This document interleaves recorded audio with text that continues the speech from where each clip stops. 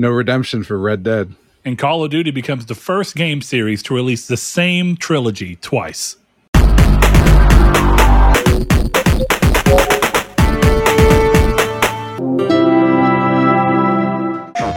Well, hello and welcome to Triangle Square, the PlayStation podcast. I'm your host, Brett Beck, and alongside me, as always, is one Mr. Mr. That's a new name for me. One Mr. Chris. Mr. Figs. Hello. Hey, Mr. How are you doing? I'm here. Brettifer? Actually, Bretford is like, you know how sometimes people try and like add on to your name because you have Chris that you go by, and then your real name's Christopher. Right. So sometimes my wife gets mad at me. She tries to add on to my name to have some extra kick. We did the same thing with my dog. We did Vash is his name because Vash the Stampede. But every now and then, whenever he's being bad, we'll say Vashua. Vashua. Okay. I like that. Yeah. I only do that with one of my dogs. With Fen, I just call him Fenway. That's just kind of obvious. It's easy enough, huh? Yes. Bretford is probably my go-to. I think that one sounds sophisticated. Unlike me when I said Mistifer, but you walk through life, you run through life, you just sometimes you trip and you fall and you stay down. You just lay there. Mistifer sounded like a mistake. Bretford seems like a name.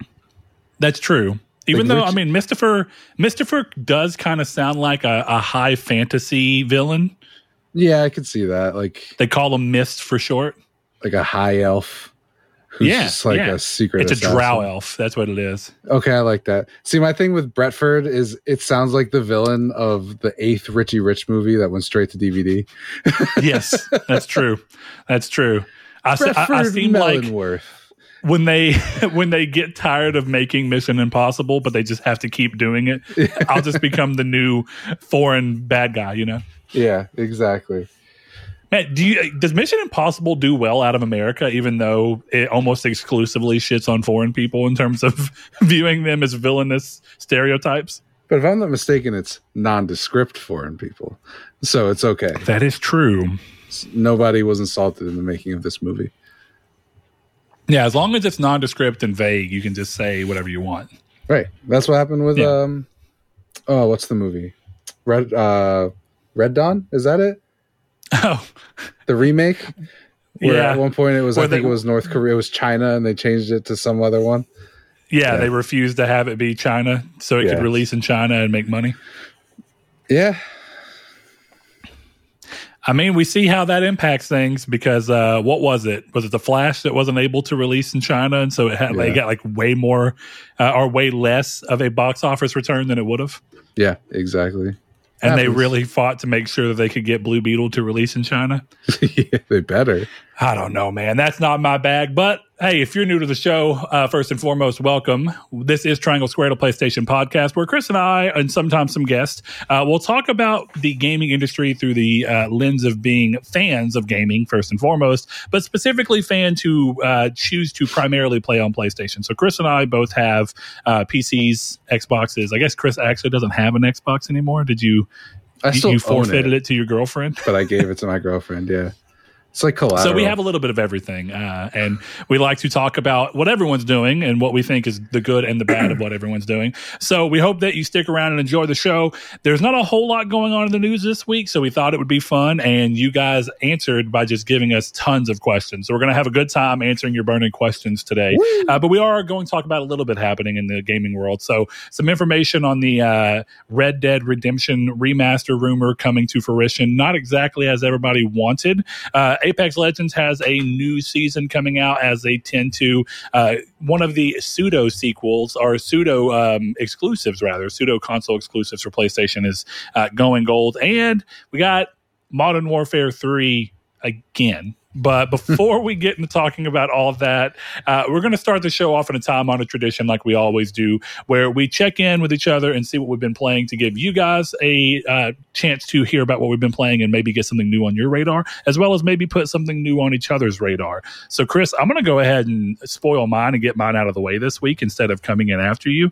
I have if I've played a game this week, it was Remnant 2, and it was with you both times. And also, shout out to our patron, A One-Armed Wolf, because he was also in there with us. So solid session. Great game. Still having a good time. Starting off, I guess we've been bouncing around because everybody's first worlds are so cool that we keep never finishing one and just bouncing off to another. So we bounced off of the one that Chris and I had started, where there was like spires and this like very sci-fi driven thing that we said kind of felt like you're playing Returnal. And then while I was waiting for Chris, I ran around my opening world, and it was basically Bloodborne. So he hopped into mine, and we got through there. And then whenever Dennis hopped in with us, I think did we go to your world? We went to my world because I started a new character because he was running the character I had. And I don't know what yours was. It felt like a medic. Dark Souls, I guess. Oh, yes. Yeah, I could see that. It was like cool. Dark Souls meets Hogwarts in terms of the way it was set up. I don't want to ruin the mechanics because I like that mechanic quite a bit. But one of the thing with the doors for that world was very cool. Yes, that was really neat. Yeah, I enjoyed that a lot. I do like, but the floor is yours, so you can say whatever you want to now, Chris. Oh, whatever I want to about Remnant or whatever else. Well, in terms of Remnant, I really enjoyed. I think, and I leaned into it more than you guys did, where we just started naming the enemies. I had a lot of fun with that. That was fun. My favorite Librarians was the best one that we came up with, I think. Yeah. Librarians was easily, because they were throwing books, or it looked like books. I think they were square rocks, which is kind of weird design. But I like to think that it was like Summoner Monk from Yu-Gi-Oh! Just throwing the books that he has out. So. Yeah. So I've also been playing Remnant 2. I really like it. It's fun. We've been having a good time. But Baldur's Gate 3 came out. So I've only been playing that pretty much. That and like Marvel Snap, and I need a break. And it's fantastic. You should be very excited for this. I think I think even with a controller especially, because the way I'm playing on PC, it's a CRPG doing a lot of clicking and all that stuff, but on console it's an over-the-shoulder game. So yeah, sure. I think you can kind of get into it no matter what, but it's just so fun, dude. I think I said it in the Discord, but my first day I finished one quest. I lost a battle that I'd been fighting for about 3 hours. I made no tangible progress at all. Didn't move the story forward one bit. Played for about 10 hours. Fantastic time. I have not had this much fun in a long time with a video game. Nice. Yeah, it's great. Exceeded my expectations. I'm still in that spot where I just don't know what to play right now. And so the easy answer is Remnant, because you get great gameplay, interesting worlds, and social aspects all coming together. So I'm having a good time with that. But I think I've just been doing that thing where like I only have so much time, and I've been putting so much time into Yu-Gi-Oh! And making the Yu-Gi-Oh! Content and watching the Yu-Gi-Oh! Show and spending a little more time with my wife, still doing some of the remodel work. So my time has just been elsewhere is the best way to say it. And so when I'm making time for gaming lately, it's more of I'm going to make time to play with people and play a game I've been wanting to play all year. So I think whenever those two things comes together, it kind of works. But, used to I'd play every day on lunch. Now I come home on lunch and watch an episode or two of Yu-Gi-Oh! And eat and then go back to work. It's different. I'm not making and carving out the time. And a large part of that is because I'm still just uncertain on nothing is pulling me enough to be like, yes, I got to play now other than co-op things. But I don't want to play the co-op game by myself. Like I don't want to play Remnant 2 by myself. I want to play that with you guys. Yeah. And that might be exclusive to me, but I really personally want to play that game when I have other people playing it. It's going to be a slow burn, but I like to think that maybe that'll make this already incredibly valued $50 game last that much longer for me. Yeah, I understand. Even better value. Yeah, I've gone through my paces with it where even luckily I have Baldur's Gate 3, which I've been excited for and is living up to my expectations, but even when I do turn on my PS5, I'm like, I don't know. Like I tried playing Resident Evil 4 Remake last night, because I got a new surround sound. Jesus, that was a weird way to say that word. I got a new system that has Dolby Atmos and like all the fun bells and whistles. So I wanted to play something on my TV, and I don't know. I wasn't feeling it. I just want to go back to the worlds of Baldur's Gate. So September can't come close enough because then it's a social experience and the game. But I talked to you, like I think I need to stop playing it. Like I think I need to, but I don't want to. But I feel like it's going to hurt the experience that the four of us have, and that's I'm a little nervous about that. Now, do you think that's going to happen just because you'll try and push us toward the answers?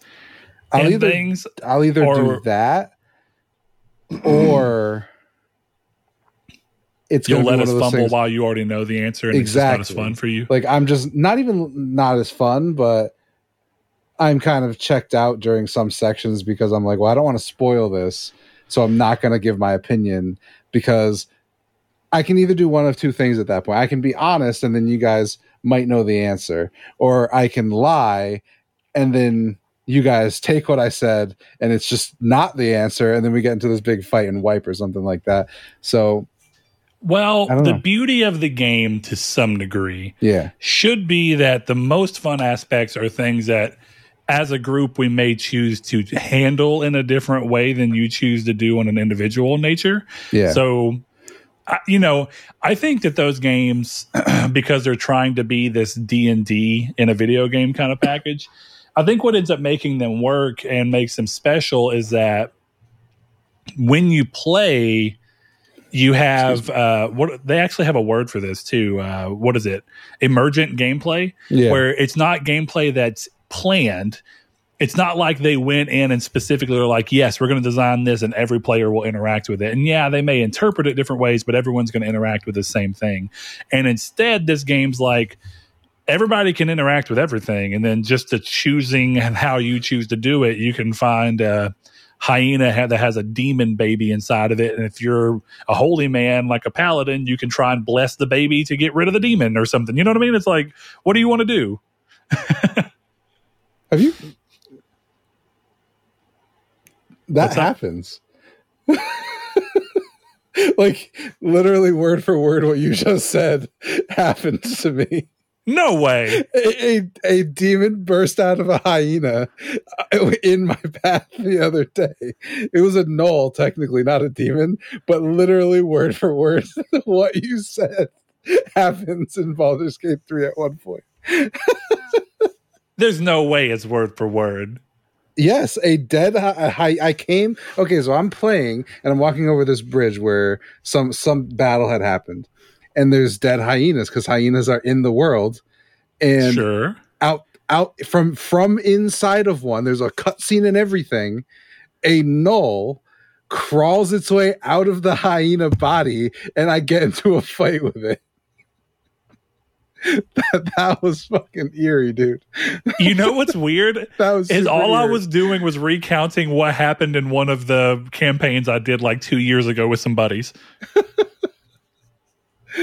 We were out in a field and we came across some hyenas as we were crossing into like a savanna-like environment, and we came across hyenas. And he said that you notice a weird lump on one of the hyena's stomachs, and we were like, okay. So we were asking if the hyena's pregnant and trying to do perception rolls and everything. Yeah. And then I've already told you I was going to probably be a paladin because I either like being a holy, big holy man who's of the church kind of setup, or I was going to be evil.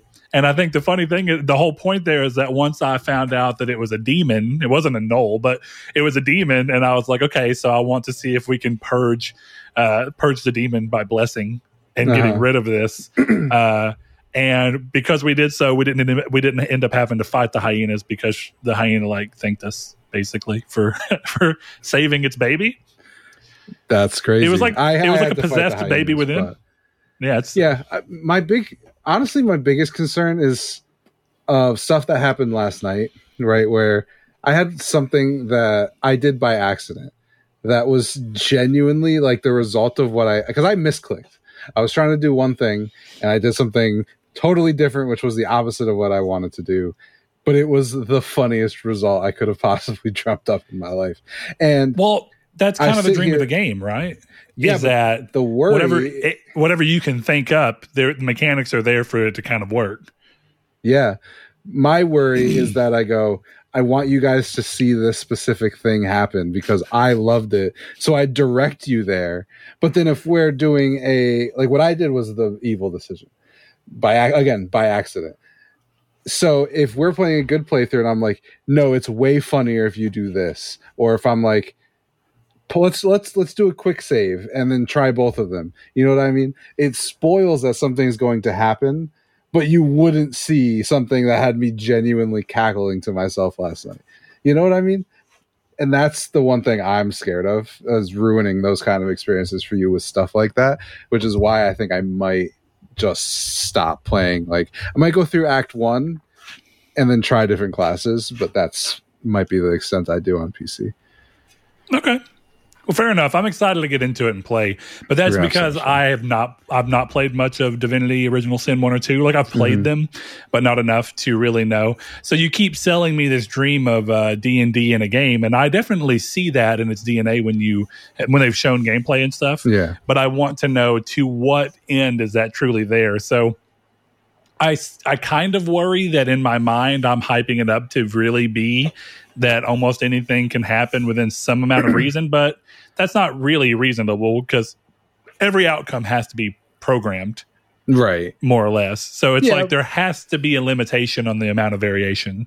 But the good thing about it is, though, there is, because it's off 5e, the rules of 5e still apply to the world, right? So like I sent you that video of Matt Mercer playing with Sven, and was it the one where he jumps over the wall? Yeah, where he piles up all the boxes and then uses an arrow of teleportation to get across. Yeah, and like that's the kind of stuff. Like, the story is going to play out how the story plays out, but it's how we get to parts of the world. Like, there's something, I won't spoil what it was, but I couldn't beat a fight. It was a fight I was talking about from my first day. I couldn't beat a fight, and I realized that if I crouched and hid, and I used this spell I had, which was a gust of wind, I could stealthily kill the boss and no one would notice. And that's the kind of stuff that's really fun. Yeah, I kind of like that because it's like, here you are, and here's what you have to get done. Now you just have a very wide multitude of ways in which you can make that happen. Yeah. And yes, you are limited technically by what the game's mechanics account for. And a lot of mechanics in that game will hopefully be designed in such an open-ended way that, like you said, you can stealth and do something that maybe the designers didn't even think of. Mm-hmm. But when they were thinking of the mechanics, they were like, "Good, this is open and kind of vague, and you can do a lot with it." And you're playing against the rules of the world. So, yeah, I really hope we stay consistent because it's going to be very fun. It'll be a great platinum for all 4 of us. The thing I imagine it will happen, and really all I want from the game, while trying to keep my expectations within reason, is Red Dead Redemption 2. Interesting game to bring up here, but the reason I'm bringing it up is because at times that game feels emergent. Yeah. And it's usually early hours because it's when you're traversing the open world and a prisoner stumbles across you and he's got, locks and shackles on him, and he's asking you for help, and you get to do these things. And the first time that feels like that came out of nowhere and I'll never see that again. And then it happens 5 more times in your playthrough because the game is 40 something hours, and you're kind of like, all right, the magic's gone. Like, it was there the first time, and you're kind of okay the second time because you're like, maybe it's just the rare chance that I saw the same thing twice. Yeah, but then you keep seeing the same it's like whenever they were trying to do with Far Cry, they were like, well, every turn there's a new thing happening, but it's the same 7 new things just cycling through and randomly being selected from a hat. And eventually I get tired of seeing a bear attack people. I just don't care. It's emergent until you realize it's scripted emergency. And exactly. And that is the balance of all things. And I understand that.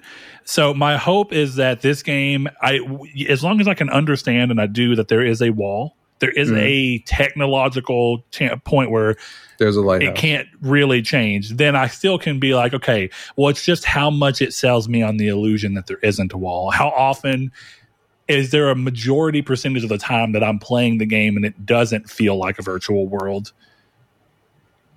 In that sense, it doesn't feel like a world with boundaries.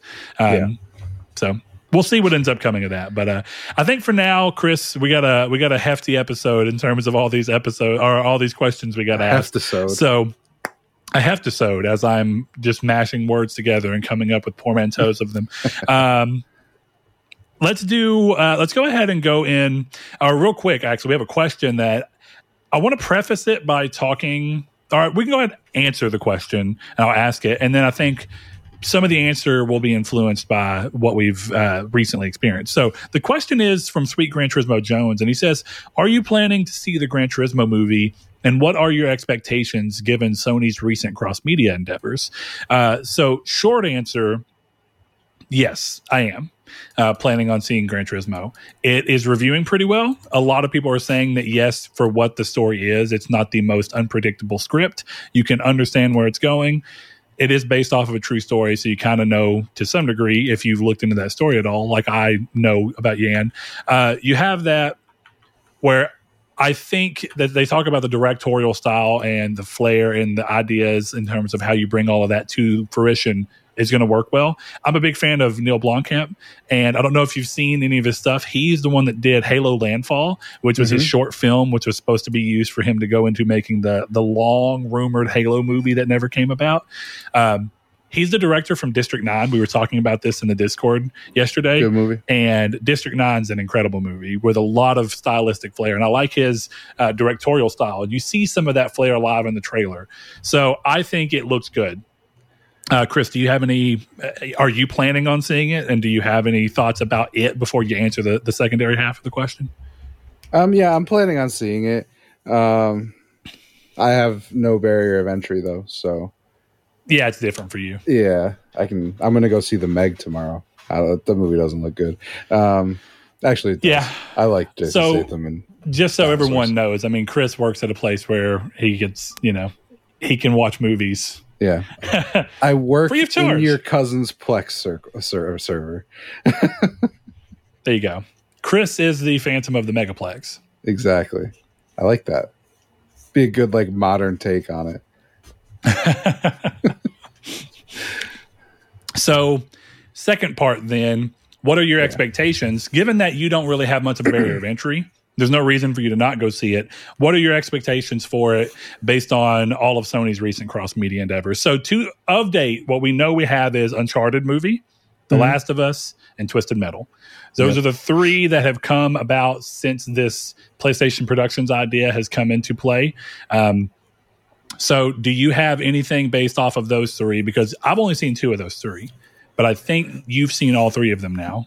Yep, I have. So what are your expectations? Do you think that they've set a precedent for a certain level of quality, or do you think it's still kind of up in the air? I think they've set a precedent with TV shows that they're pretty good at it. And they've set a precedent with movies that they're pretty watchable. And that sounds bad, but that's a good niche. I think PlayStation Productions is in the Netflix niche, right? PlayStation Productions that come out in theaters, it'll probably make $50 million, and then it'll go on Netflix and be in the top 10 for the month, because it'll be a movie people throw on with no barrier to entry like me, and then it's there and I watch it. I watched Uncharted the other day, but I didn't watch Uncharted. I had it going in the background and looked at it, and that's, I think, the kind of movies they make, of very fine. You watch it, you enjoy it the first time, and then you can put it on in the background. When you know what's happening. When Sully is running through a Papa John's, that kind of thing. Yeah, I'd say that the problem with movies is that they've had shows, by nature of being more long form, give you more to judge against. And now they've had two shows that have both come out, one to very high acclaim because it was from a game of high acclaim, and one to, I wouldn't say high acclaim, but the response I've seen across the board for Twisted Metal is a lot higher than I think anyone anticipated. I thought it was going to be awful.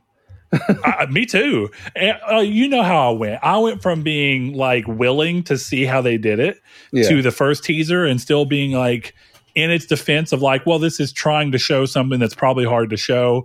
And then that trailer came out, and I still had that in the back of my head, like this may just be a bad trailer, the one from the Game Awards or whatever the hell it was. It was a bad Summer Game Fest. I'm sorry. And I thought, this is not doing me a lot of favors. Like, maybe it's like moderately funny, but I didn't see how it played into Twisted Metal very well. But that's because the best I can say about the show, and this goes into why I'm starting to get a little more bullish on PlayStation Productions, is the show works as Twisted Metal, in my opinion, because it is an origin season. It's trying to immediately drop you into characters and focus on a smaller batch of characters. I mean, fine, I can edit out. Chris, can you please tell me to edit out 25 minutes in that I'm not even saying that. I'm just saying, yes and no. Sorry, well, I didn't mean to. Point being, to stop you. I don't really think that this is wrong to say. I think the trailers show this. Take a smaller batch of the characters, focus on them, and give you reason to like them and want to root for them or root against them or whatever it be. Set up something that then can go into a second season where you can show more of the series or the IP's flair and what it's known for. And I think you see it here, but it's building it. And I think that worked surprisingly well. And I really, at first I was like, I'm willing, it's something different. The first couple episodes drawing me in, they're making me question what's going to happen next. And as I've long said, I'm a big fan of not being, I'm never a fan of direct adaptations. If I've seen the counterpart media, I like them if I haven't. And I know that that's the balance. Is that there are people that are wanting to see a version of that story, but then it could potentially be something that pulls you out. So with that in mind, this was a bigger pull for me, and that's why I watched it, and that's why I didn't watch The Last of Us. But I know that The Last of Us was well made. Yeah, no part of me knows, and I can see from people's response and reaction that there's no reason to think that The Last of Us, the only piece of information I can glean from The Last of Us is that there might be some pieces of PlayStation media I don't care to watch because it's going to be direct adaptations. And my pull to watch them is going to be taken down by the fact that I go, should I watch a show that tells a story I've played, or should I just use that time to play a game I've not experienced? And I think that the game I've not experienced is more often than not going to win in that situation.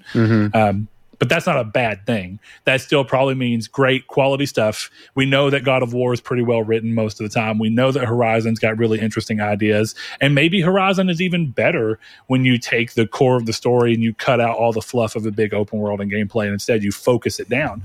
But point being, I understand where those are going. I just still don't have as much pull to play them potentially or to watch them potentially. So Gran Turismo is interesting because I need to look at myself and go, okay, is it hypocritical to sort of know the story of Yan and want to go in and still watch this? A little bit. I think biopics are different. Strong disagree. What do you mean? That's what I was going to say. Okay, so I was immediately going to call out biopics because it's like millions of people just saw Oppenheimer. So I don't know that. Exactly. Yeah. I mean, this isn't a biopic, but it kind of is, I guess, in a way. It is. No, it's greatly exaggerated. And that goes into, without going too far into movie talk right now, we have some questions later that we might get into a little bit more. But at work, we were talking about The Flash. And Chris, I remember even you were asking me what I thought of The Flash and that you'll catch it later because there was just too much going on.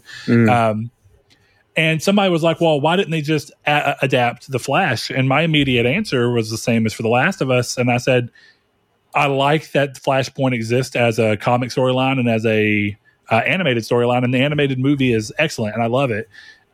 And I don't really have a pull to want to see that one for one adapted into a movie.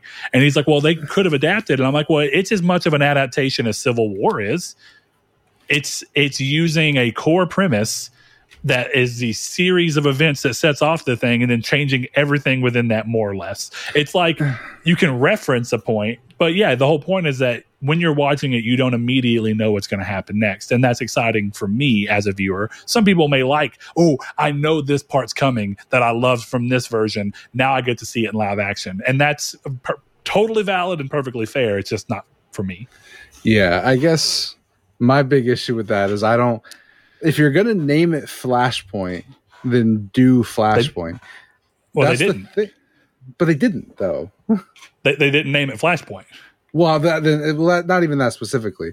I'm more just using it as an example. We'll talk about the CW show because they called it Flashpoint, and it very much was not Flashpoint.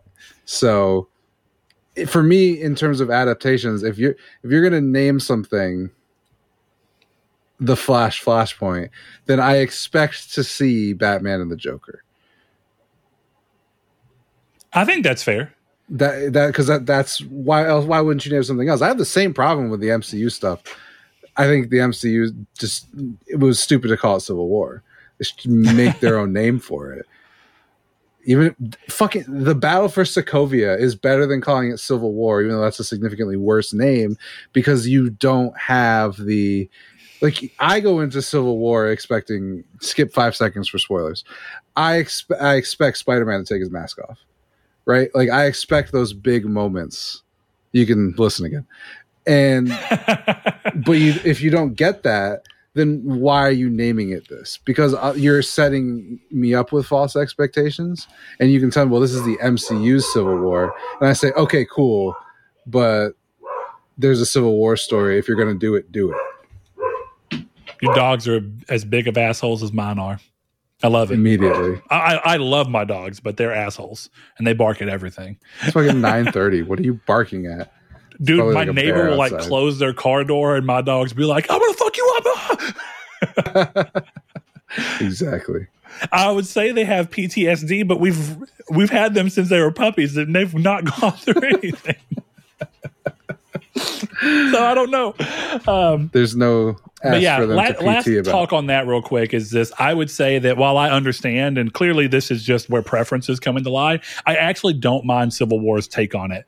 Because even the Flash, I think when you cross the medium, you go, yes, we're going to use the same rough setup and we're going to play with all those same things, but in a way that may not be exactly what you want. So while I don't want to give all the answers away, I don't think anyone can say that you don't know that the whole point of Flashpoint is that the Flash goes back in time to try and save his mother. That's the crux of the story. And then everything that happens differently as a result of which is what the juice and the meat and the interesting part of it all is. Well, taking it back to games. So when you look at that, that's... Go ahead. If you take it back to games, like, I don't see you replaying things often. Like, for me, when I played the Mass Effect trilogy, right, that was because I wanted to see that stuff. Right? Yeah, of course. And I think it's the same way with movies and adaptations, right? Oh yeah, no, right time, right place. I'm gonna tell you this: if I had not replayed The Last of Us less than 6 months before the show came out because they re-released it in a remake, I actually may have been like, I know it, and I know I'm familiar with it, but it's been long enough, and I haven't played this since 2014. Oh, absolutely. I'm going to go ahead and hop in. And I think that that's the problem they have to fight, is that I understand that cross-media is at its best when you can release products side by side and use the hype of one to help fuel the hype of the other, and kind of rising tide lifts all boats kind of situation within the IP. But the problem that you potentially run into there is for people who take the bait on one, if they don't come out same exact time, and you stagger them like you would to try and get that, well, we're going to be hyped about The Last of Us all year long rather than in 1 3-month window.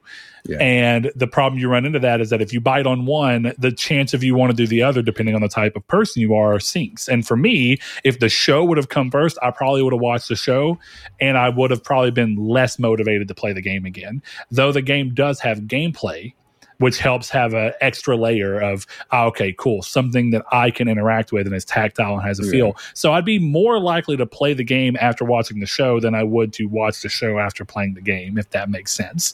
They're both lesser than if it hadn't happened that way. But I'm so excited for there to be a Twisted Metal game, because there's no way in hell, or at least if they do this right, there's no way in hell it should be anything like the show. So it doesn't matter.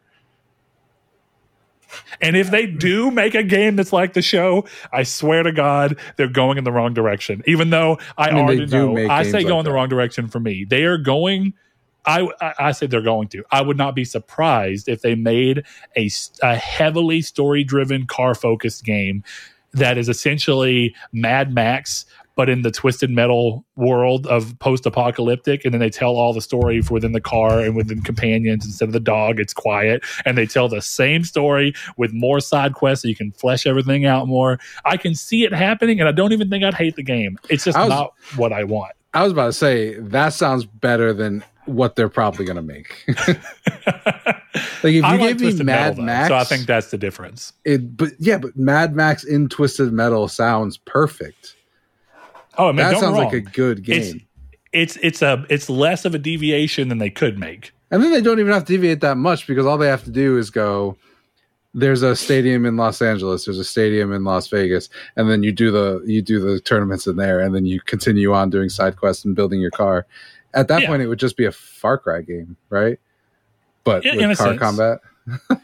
I was going to say it's not a super crazy idea to introduce an open world where you drive between the locations. It's kind of like The Crew 2 when you were supposed to drive across the U.S. Yeah, you could see your house in The Crew 2. Yeah, but I kind of like that idea of being able to like drive past the dam, past the blockade. You have to fight, see it all on the map, and then be able to see all the extra places. Maybe you have to get out. I'm not saying it's all bad. From outposts. Need for Speed Run It. Need for Speed the Run. You remember that one where you can get out of the car and run around? For very specific scenes. No, I think Mad Max is the clear, obvious mix of those two, and I see that having some value. And I honestly think Mad Max's own version of storytelling, if you just remove it a little bit from the Mad Max world and transplant the Twisted Metal world onto it, it would be derivative, but it would honestly be pretty good. I think most people would enjoy that game. Absolutely. I would. But what do I know? We'll see. So yeah, I think it'll be good. And I'm curious to see how this movie lands, because unlike Chris, I'd say I'm of two minds. I think Twisted Metal was very good, and obviously people like The Last of Us. I think the Uncharted movie was passable at best. And while that's not a terrible spot to be in, I think that it could have been so much more. And I would hope that I don't leave the theater after watching Gran Turismo going, that could have been so much more. I don't think I will, because it's a different type of movie and a different setup, but time will tell. Yeah, I think they should just learn that they should just stick to making TV shows, because that's what they're good at. Long form TV. Also, did you notice the Breaking Bad reference in Twisted Metal? Yes, I did. Yeah. Hannah was like, is that Breaking Bad? I was like, yeah, Sony owns Breaking Bad. Where's the game? Where's the game? I need that console synergy. Where's the Breaking Bad game? Yeah. Well, I'll say they own it. I know that they interact with it, and they're like the company behind the filming and stuff. I don't actually know who owns the rights to Breaking Bad. I mean, I know it comes on to AMC, but I don't know who owns AMC. Probably AMC.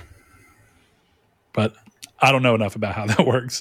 All right, we're going to go ahead and move into the Community's Take. If you're unfamiliar with the Community's Take, it is where at the end of each episode, we look back at something we talked about within the episode, or we come up with something that's gaming related that we just want to throw your way and get a chance to kind of get the community's feedback on something, either push back against something we've said, offer us a different point of view, or your way to agree with us and maybe expand on that even more. So last week's was, I'd say, inspired rather than courtesy of listener Robert Phillips, because we took his question but then kind of added on to it. So with Final Fantasy XIV Online finally making its way to Xbox after rumors and reports that Microsoft and Square's relationship was fraught with behind-the-scenes issues, do you think this is a harbinger for things to come? Will we see more Square titles release across the console aisle? And how important has Sony and Square's more exclusive bound history played into your view of PlayStation, and why you choose to buy into Sony's ecosystem? So if you want to be part of the Community's Take, remember to go over to social media. On the social media platform formerly known as Twitter, you can find us at Triangle SQRD. You can find us in a Facebook group, Triangle Square to PlayStation Podcast. Search us up. Join into there, or you can click the link in the description below, whether you're watching on YouTube or listening on podcast services. If you are new to the show because you've been watching in the Yu-Gi-Oh openings, welcome. This is what we've been doing for a whole lot longer than that. But join the Discord. That's where you can find Chris and I chatting it up day to day with a lot of our patrons and listeners from long periods of time. So the first answer we got in was from one of our patrons who went to patreon.com/Nartech and supported the show. And we always give patrons preferred reading just because they are big supporters of the show, and they allow us to do this show without having to worry about money and ads and all that stuff just yet. So Rude Days 93 comes in and he says, I don't think it's a coincidence. A new CEO steps in, and then you have Philip on stage. Philip, I made it Philip. We were talking about elongating the names. So we have Phil on stage with him saying more Square games will be coming to Xbox. There had to be some sort of issues, considering I highly doubt Sony would have paid for console exclusive to a game like Foam Stars. As for the future, we know Square Enix, along with Sega and other Japanese companies, were on the potential acquisition list by Microsoft. I know many say it would be hard for Microsoft to buy a Japanese company, but right now it appears they are about to pull off the biggest acquisition in entertainment history. Add in the poor results from Square's latest financial reports, and they are ripe for anyone to buy them.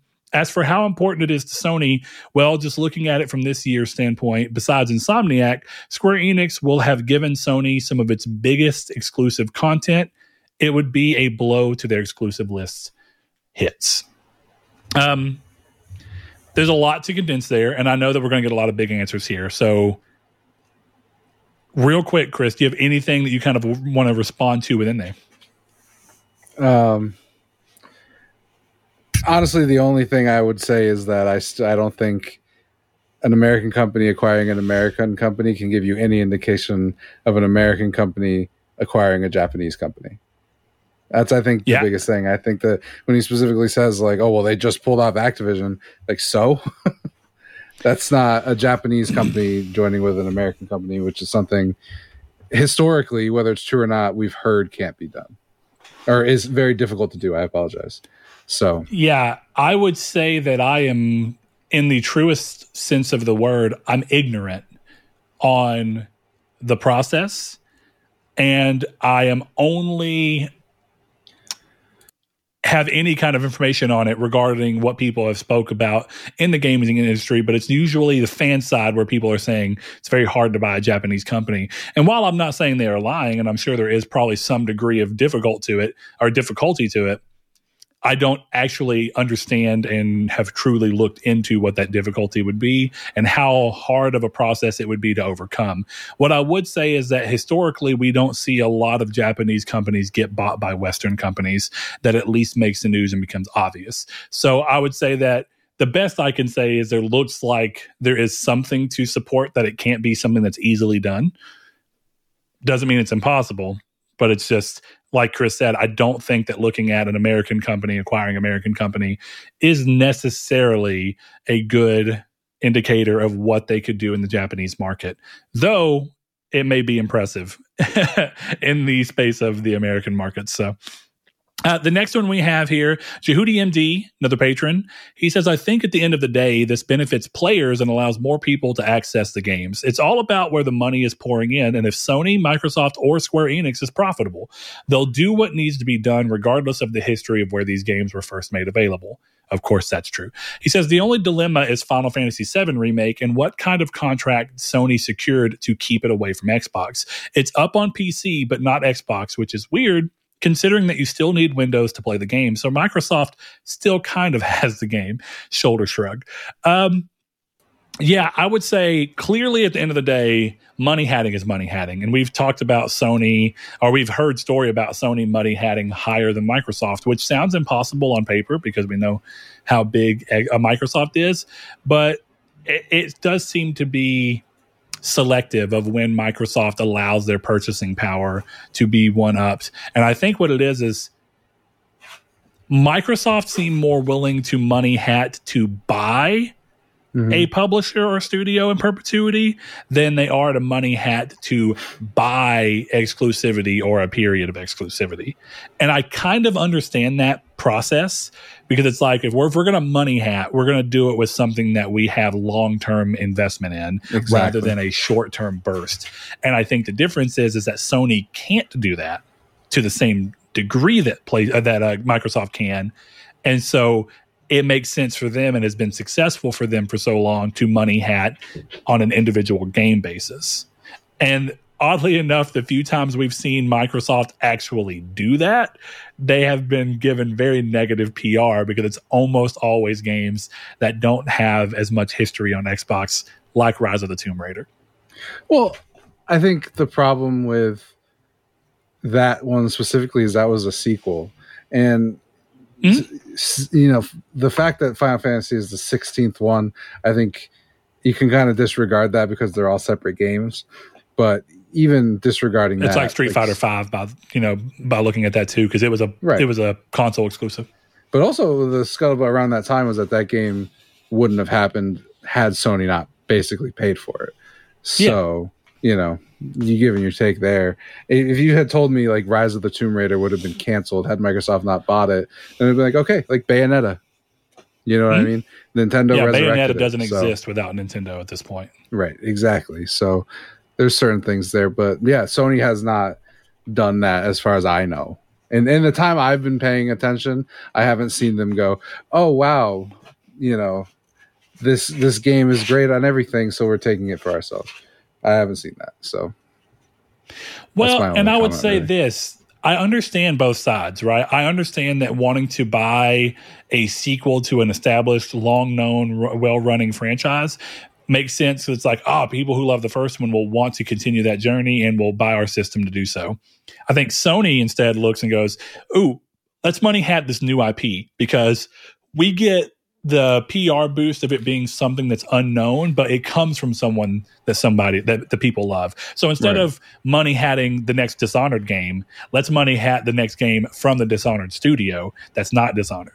And you can kind of have your cake and eat it too in that setup because you can go, yeah, you love what their games are. You like what Arcane's doing? Cool. You're going to get to do that, this new world, this new idea, and you're going to get to do it on PlayStation. And it's like we're setting up a thing where when you think of Deathloop, you think of PlayStation. When you think of Ghostwire Tokyo, you think of PlayStation. And there's a lot of value in that. And I think Microsoft were really trying to look, and specifically with Tomb Raider, at what if we bought into an existing game base around this trilogy?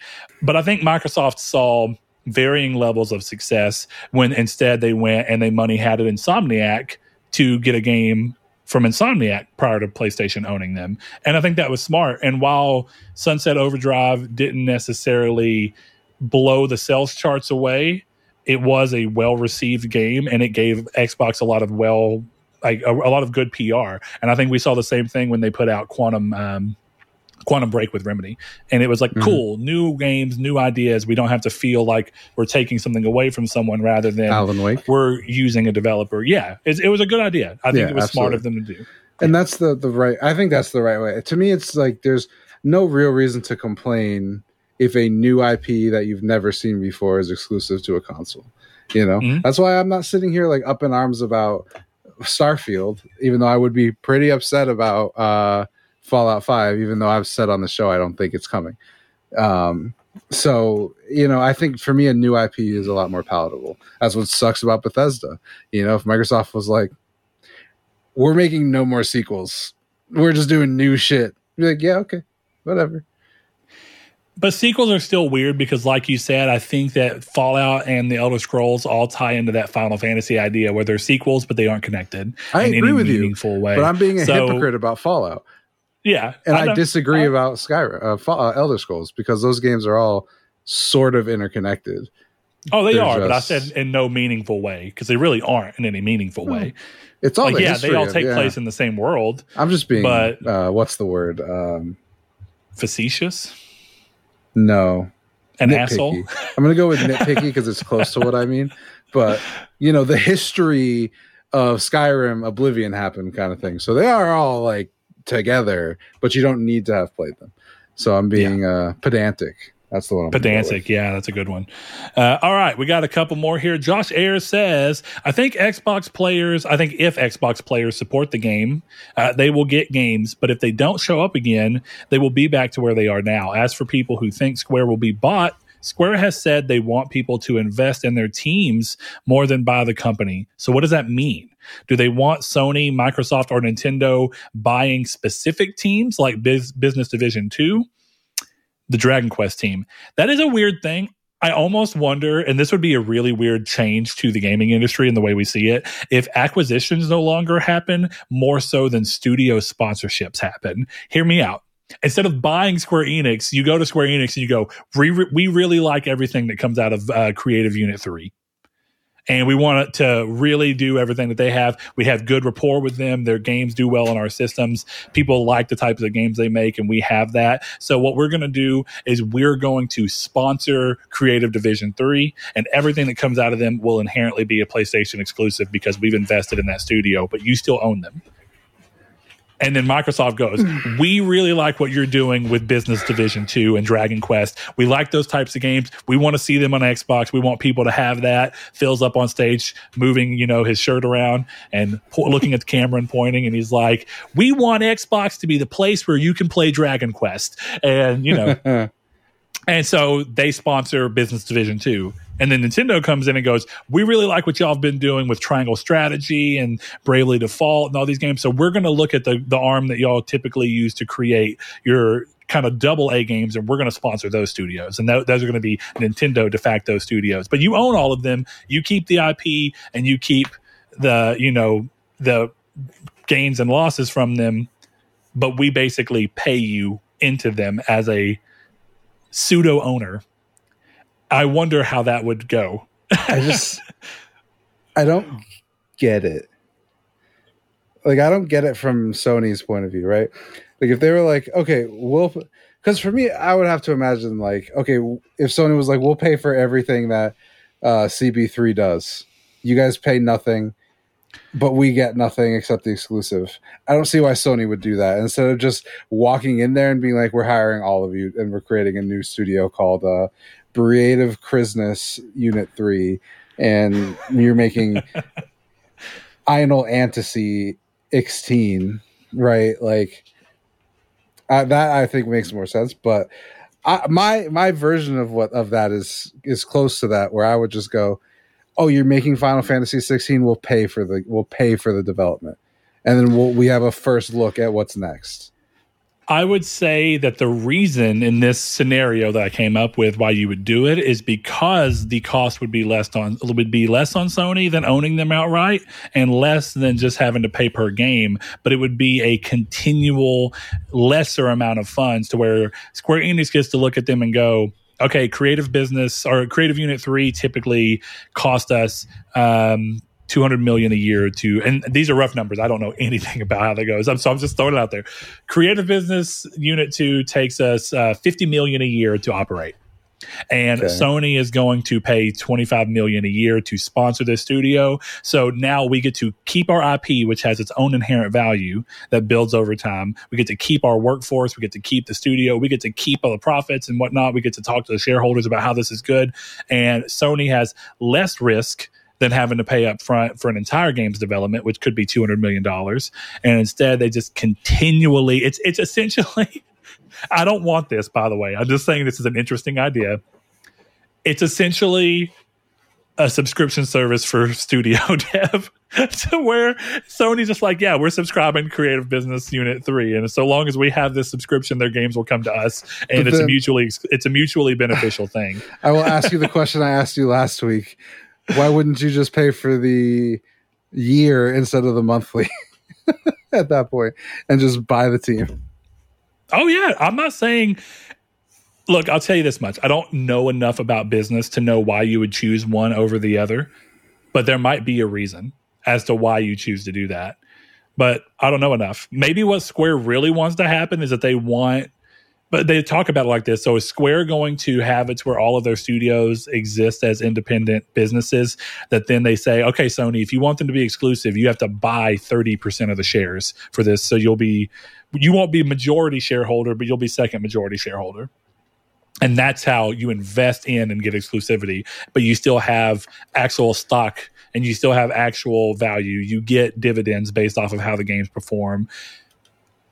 Maybe, but I think it's more beneficial for Square to just have floating money that's still less money coming in, personally.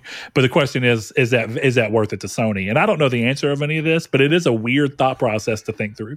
It is certainly an interesting idea. All right, let's keep going real quick. We have Velvet Thunder, one of our patrons as well. He says, realistically, it's probably just that the deal was already on the table and Xbox finally followed through on it. But I would be very happy for the next Final Fantasy game to not be exclusive. Then people might actually judge it fairly. And I kind of get where this is coming from. There's been a lot of talk about Final Fantasy 16 and why it did or did not sell well, and why it is or is not a good or bad game. And a lot of it's based around, or at least very much fueled and tinged by, at the very least, the fact that it's an exclusive. And so the game is getting looked at differently because anything that's good about it, certain groups on the internet are saying it's because it's an exclusive and that's why it's so good and because Sony did something. And then, well, it's bad because it's not on my system and this is why it's bad. Instead of just looking at the game and going, well, yeah, maybe it didn't sell as well, not because it didn't also release on Xbox, but maybe it didn't sell as well as maybe they wanted because it's a straight up action game. And it's a pretty big deviation from what Final Fantasy's done in the past. And people who may not have wanted that have a reasonable spot to not want to buy into that. Whereas new people who did want that may be buying into Final Fantasy for the first time. And one number is not enough to balance the other, at least not yet. And that's a more reasonable statement than some people are giving it. So I get that. It's the nature of exclusivity. To some degree, games will fare better or fare worse, depending on what's going on with them. Sometimes based off of strictly the fact that they're exclusive or not.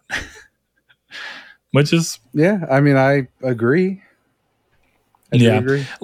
Last one we have here, Sand Coffin says, I don't think it's going to make any waves. Xbox gamers typically don't bother with weeb titles, especially if they're not on Game Pass.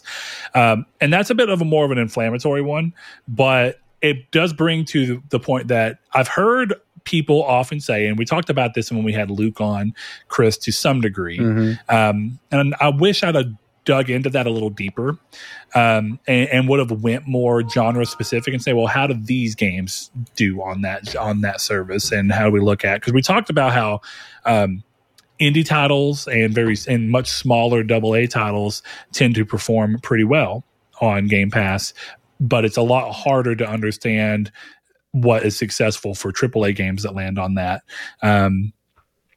And do you think, as piercing as this is trying to be, do you think there's any truth to that? Do you really think that certain games, because there was a conversation that happened online about how 14 coming to Xbox didn't matter because it wasn't going to be on Game Pass. So not only did you have to buy the game, you also had to pay a subscription just to play it.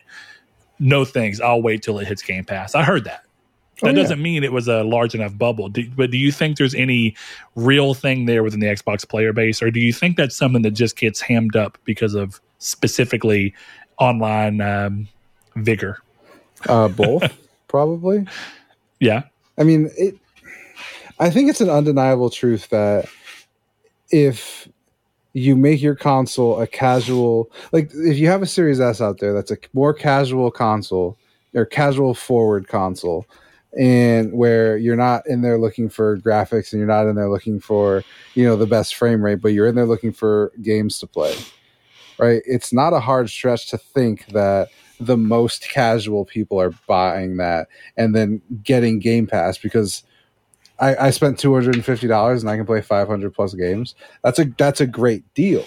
Like there is no faulting someone who goes, yeah, I bought an Xbox S or even if I bought a Series S or X because I pay $15 a month and I can play whatever the hell I want. Oh, I don't like this game. I'll play something else. Who cares? That is an enticing thing, regardless of anything else. So I think it's 6 and 1/2 dozen the other, where it's just like, yeah, more people who play on Xbox have Game Pass and are only there for Game Pass, but that doesn't mean that 25-30% of them don't buy everything, but it is very logical that Game Pass is free. I'll tell you right now, if I was a dad right now and my kid was playing video games, I would buy them an Xbox. And I'd be like, download what you want. But I'm going to keep playing on PlayStation and buying my own games. But until they can do that, why would I spend $60 for Starfield when I can spend $500, give them 2 controllers, and go wild on Game Pass? Yeah, and the interesting thing there is that it'll be curious to see if 20 years from now, there's a whole new generation of gamers that grew up with Game Pass and by proxy Xbox because they wanted it. And if they continue to keep going until it's on phones and boxes start to matter less and less as things become more cloud driven or just more platform driven rather than hardware driven, then you might get to a point where you have people that just like Xbox strictly because it was the path of least resistance for parents. That's what Nintendo is. That's why Nintendo has done so well for so long, is that they're a path of least resistance, and they tend to be cheaper than their competitor. It's people talk about now like parenting through a tablet. Mm-hmm. I'm going to parent through Game Pass. I don't give a shit. So, you know, that's why I think the argument is ridiculous. I hate using the term, but I think it conveys what I mean. A hardcore gamer is going to buy what he wants, and if it's on Game Pass, he's going to play it there. I'm a hardcore enough gamer where I tried Wasteland 3 on Game Pass and then bought it on PlayStation so I could play it where I wanted to play it. But my 14-year-old cousin who wants to play Peppa Pig is going to get that shit on Game Pass. I'm sorry, dog. I ain't buying Peppa Pig. But it's on Game Pass. Play Peppa Pig. You know what I'm saying? And it's going to continue on there. And maybe I raise my kid to have no value for art and video games. Whatever I do. So I'll spend the money for both of us. You know? Yeah, I mean, I like where you're coming from, and that would be the only thing is that final point, which I don't want to harp on. I want to move into the news, but if there is any, I don't think there would be, but if there is any real worry that approaching all pieces of media, the goods and bads, right? Approaching all pieces of media with no actual dollar investment that is as tangible as buying the physical media means that you won't push yourself to actually see if you like it. If you don't get an immediate dopamine hit, you'll drop it. And you see that with music and all those things, and you see how hard it is to become a musician because you have to play into, you see it on YouTube, you have to play into the things that the algorithm likes and the things that people like to see, which is quick, snappy, get you in immediately, hook you immediately, and then try and get done relatively quickly so you can move on to the next thing. And I think that's why, as I'm learning, shorts work so damn well because it's just, I'm willing to give you 20 seconds of my life. Well, yeah, and that's why TikTok is so popular. I love TikTok because I spend an hour scrolling on it in bed, but I've watched like 57 videos at that point. Like, yeah, I've gone through a whole gamut of emotion. And that's so different from the way that I interact with it.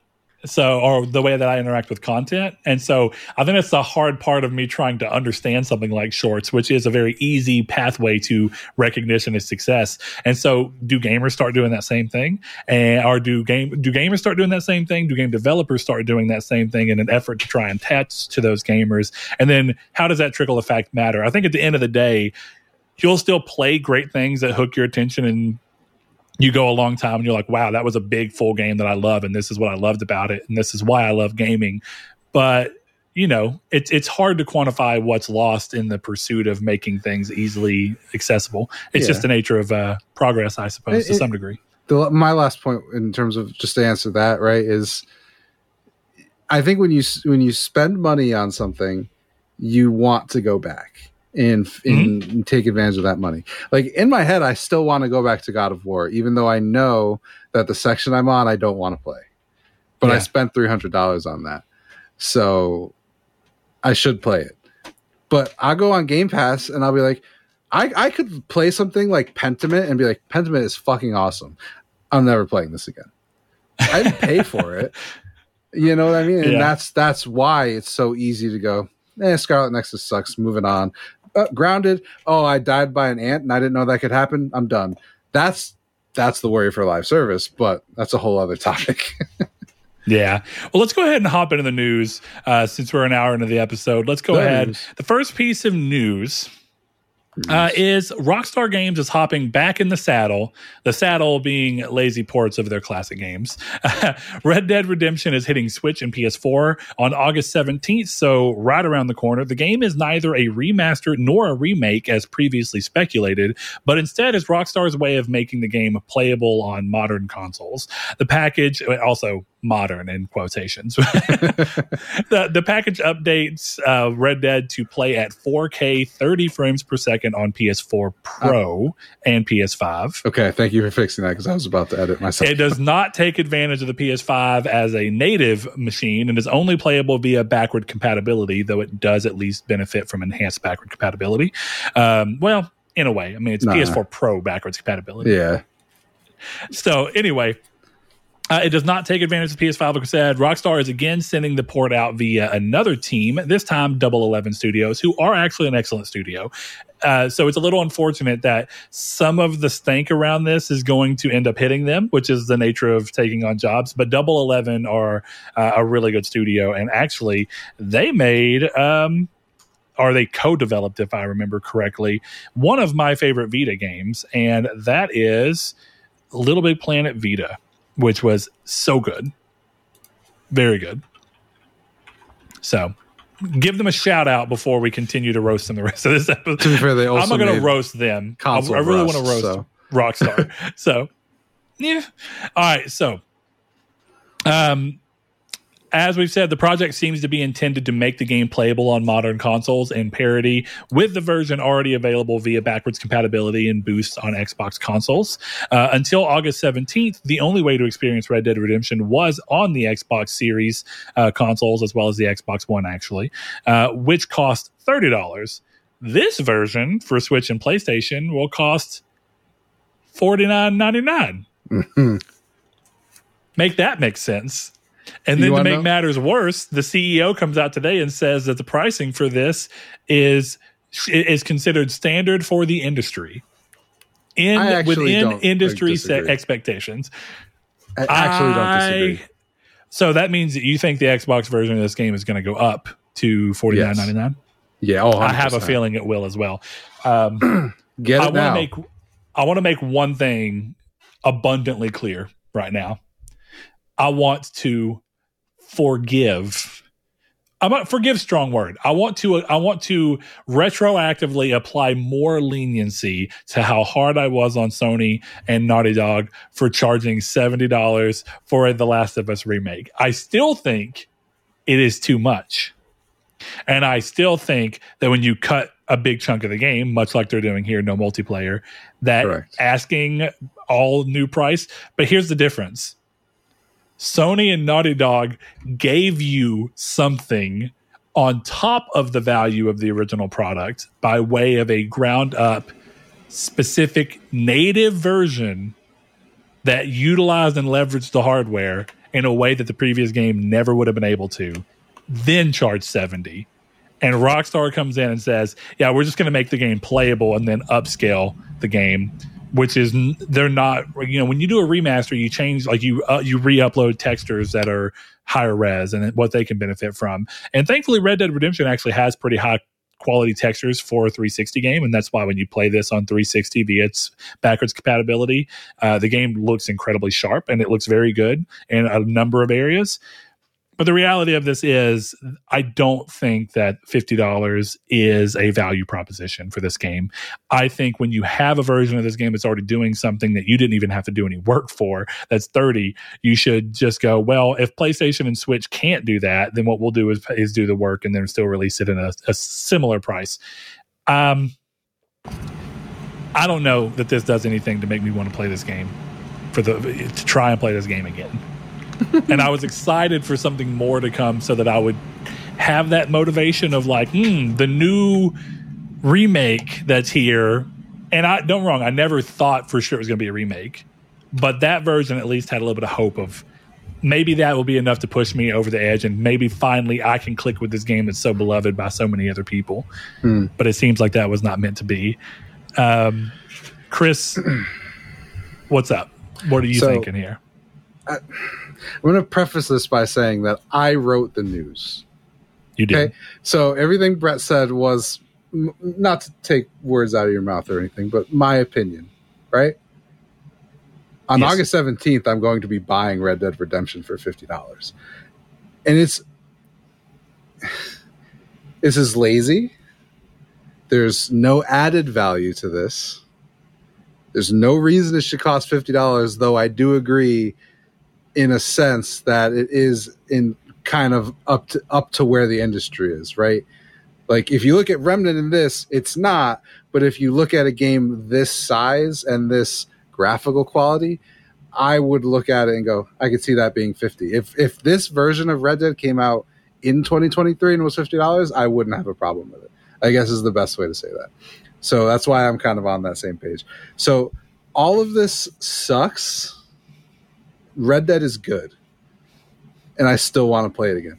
And that's the thing. Like, you just have to take what you want. I'm disappointed by this, but I know me not buying it is not going to do anything. So I'm just going to buy it. I'm going to enjoy it. And I have $20 in coupons from PlayStation Stars. But I want to reiterate. You not buying it may not do anything, right?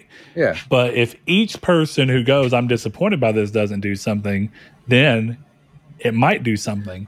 That's the problem with looking at things strictly as an individual and why you got it. And don't wrong. I'm not saying you're wrong to go buy it. If you want to buy it, that's fine. I understand I'm selfish. Yeah. But the point being is, I just think that you have to be realistic with yourself and say that the reason you're buying it is not because you not buying it is not going to change anything. Because the reality is, if everyone actually who has problems with this doesn't buy it, something will happen. No. And we actually saw that happen to some degree with the definitive edition for Grand Theft Auto, because the long story, the rumors around this was that a Grand Theft Auto 4 remaster, and these are again rumors, but the rumors were Grand Theft Auto 4 remastered and Red Dead Redemption remastered were both in the works to come. And because of the reception that they got and the poor sales and all the stuff that they had PR-wise that they had to deal with the definitive edition, they put all these on the back burner and kind of paused them. Now, we don't know if this is a continuation of that work, and maybe Red Dead was farther along than the other one, and that's why they went ahead and did it. We don't know if this was, okay, we were going to do a remaster for $70, but now we're just going to port the game for $50, and this will be received better, because if we remake the game, or remaster the game rather, kind of like we did for Definitive Edition, we run the chance of screwing it up more than bad PR. We don't know, but we do know that a precedent has been set for how gamers, at least the loud ones on the internet, interact with what they expect out of Rockstar. And I don't think that this is the solution that anybody would have wanted, even though maybe it is better than a remaster that breaks the game further. Well, here's the thing, right? To clarify, I'm not buying the game because my one sale won't matter. I'm buying the game because I want to play Red Dead Redemption. And I think exactly that is the thing that people need to look at. Am I disappointed by this announcement? 1,000%. Do I wish this was something else? Yes. Did I laugh when I saw what this was? Yes. Is this the laziest possible thing Rockstar could have done as a company to get Red Dead on modern consoles, especially when 90% of the Red Dead map is already made in their engine because it's in Red Dead Redemption 2? Yes. All of these things are true, that this is a pathetic showing from a company that sold 55 million copies of Red Dead Redemption 2. They just crossed 165 million copies of Red Dead 2. Probably make billions upon billions. You mean Grand Theft Auto 5, but yes. That's the one I meant, yes. They make billions upon billions of dollars, probably daily, on GTA Online and shark cards. This is a pathetic showing from Rockstar. I'm still going to buy it. Yeah. You've touched on the biggest thing, and the only other comment that I had is that I think that a remake is so weird to have not done when you've already got the map, basically. You've already got the engine with the map in it, and all you really need to do is take the animations and the voice work and the dialogue and the performances from the first game and bring all that over and just rebuild all the quest stuff. When you already have the story pacing, you already have your performances, you already have the level design, you already have the quest design, and all you're doing is tweaking it to modern standards. That's what makes remakes and remasters, but specifically remakes, such a fun idea. Because it's like the amount of work that goes into them is not small, and I don't want to downplay what people are doing. But you remake a game of Demon's Souls scale in 2.5, 3 years, and that's and when a new game of that size takes 5 years to make, because half of the work is done for you. Mm-hmm. And in this case, more than half is done for you because you've already made part of the world. I almost think that the original plan when the Hauser brothers were still at Rockstar was to remake the first game because of the fact that we know the game was held together by, virtual tape and prayers.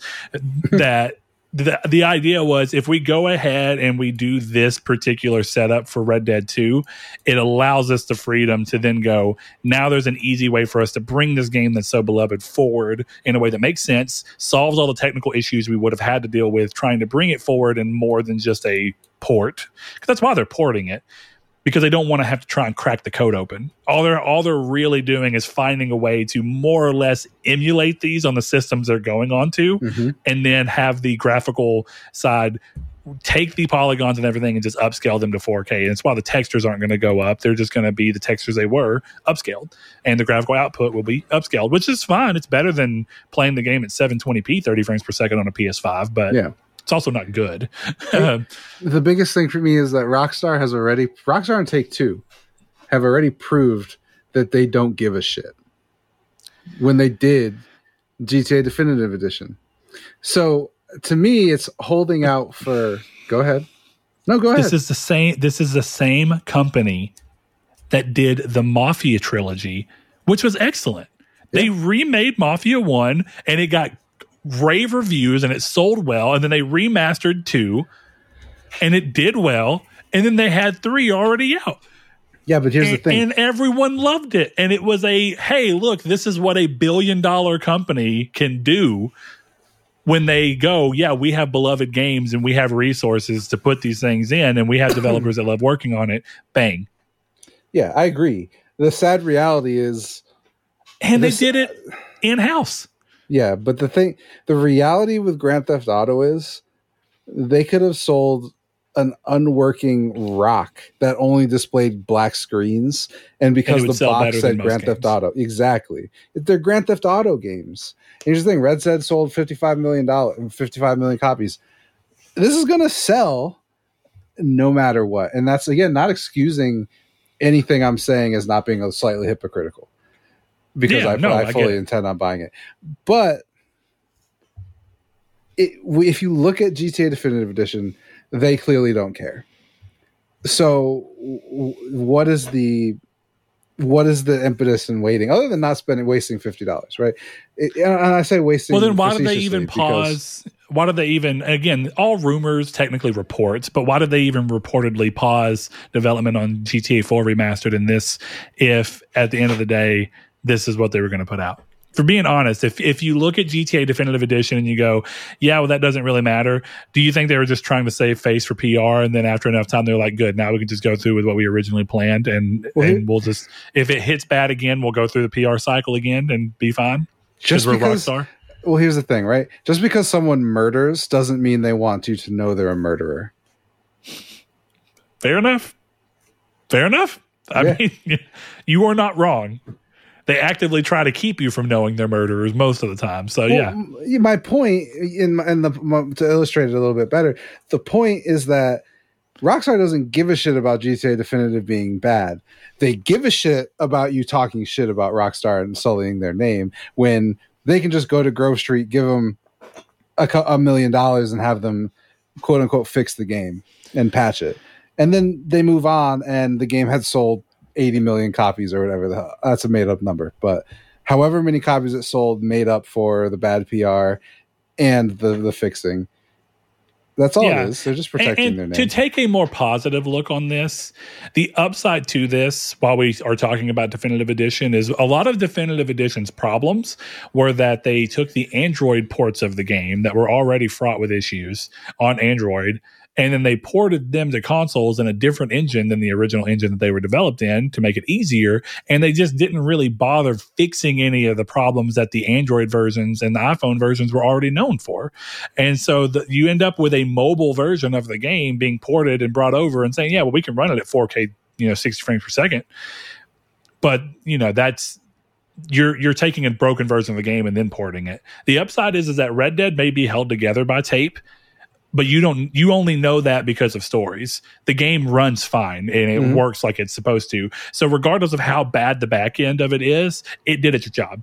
Yeah. And so if you can find a way to port this over by more or less glorifying the fact that you're emulating it on each machine you're coming into, they're probably doing exactly what Nix has talked about, where they're building an emulator for the game as specific and saying, okay, this is an emulator that's specific to PS5 or to PS4 rather, because that's our target. And then it can check and see if you're on PS4 Pro and then therefore PS5, and we could just scale up from there.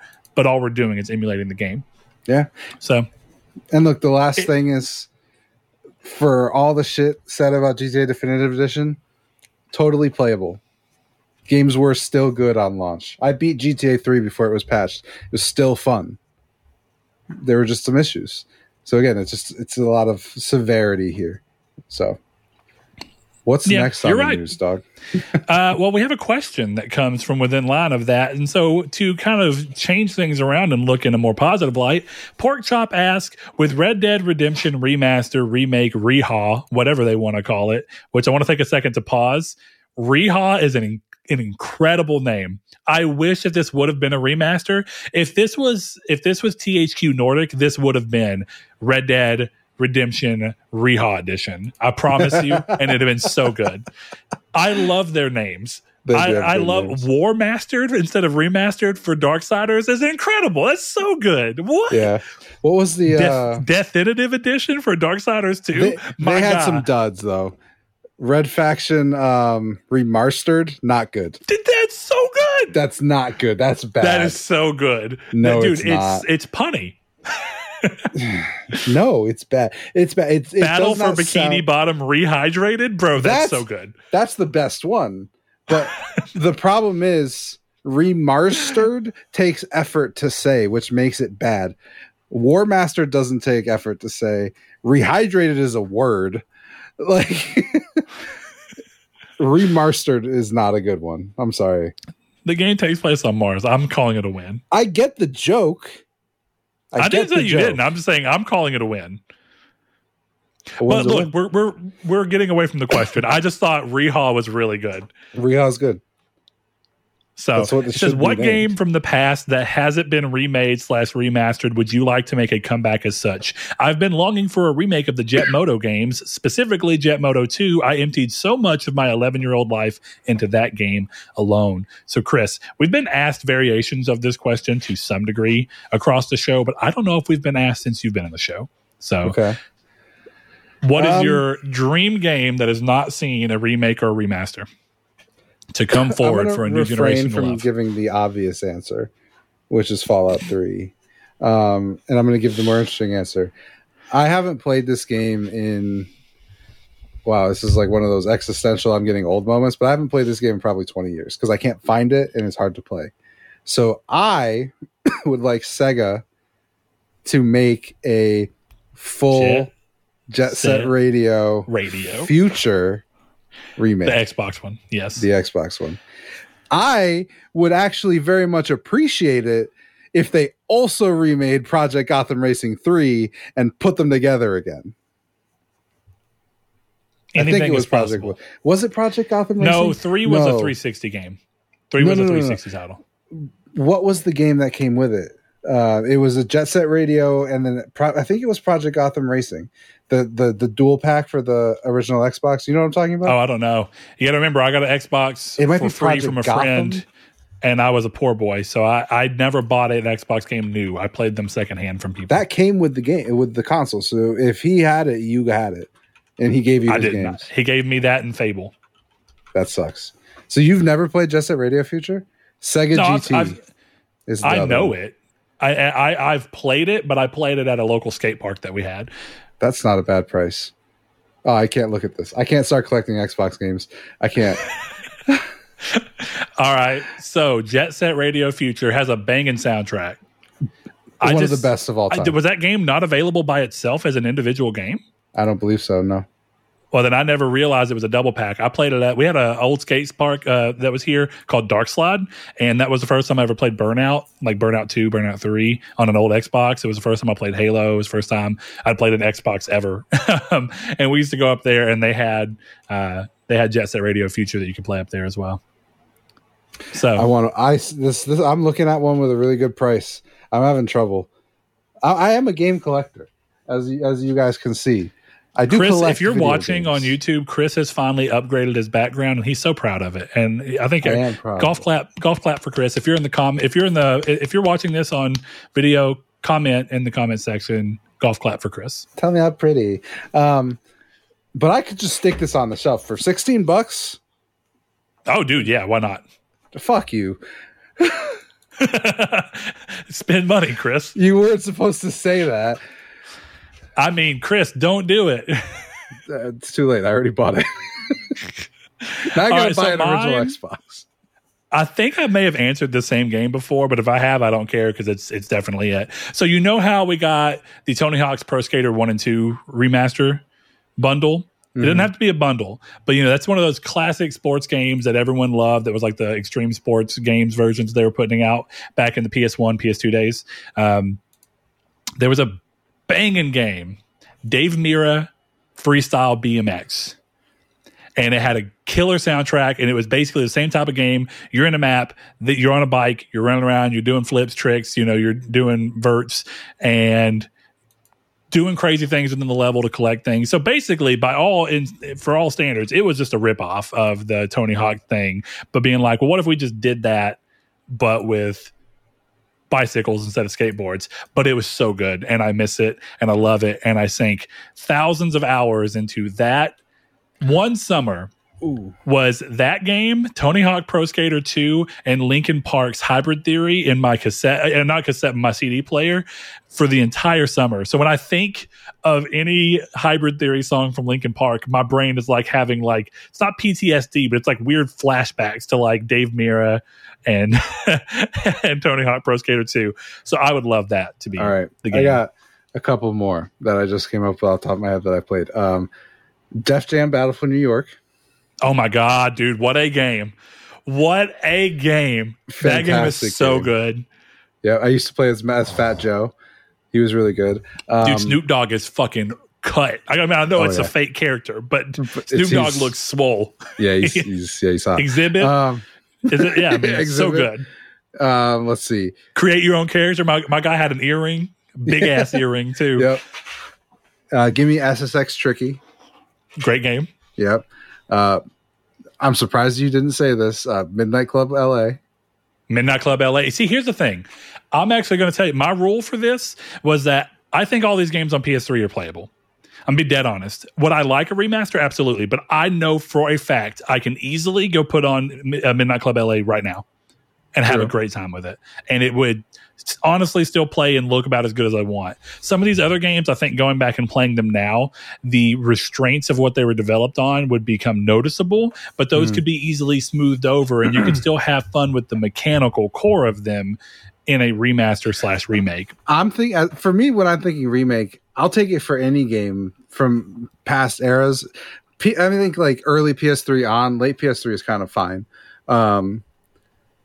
Because, yeah, you're right about Midnight Club. But Midnight Club that looks like Gran Turismo 7. Oh, dude, don't get me wrong. I would be hype.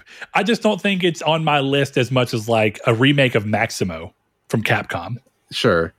Maximo Goes to Glory. Great game. Fantastic game. And I would love to have that remade. Actually, that would be the kind of remakes, because they're not super long games. Those would be the kind of remakes I would want to be like day one PS Plus games. Like Sony's like, we partnered with Capcom to remake Maximo 1 and 2. Day and date on PS Plus, or you can buy them for $40, $30, whatever it be.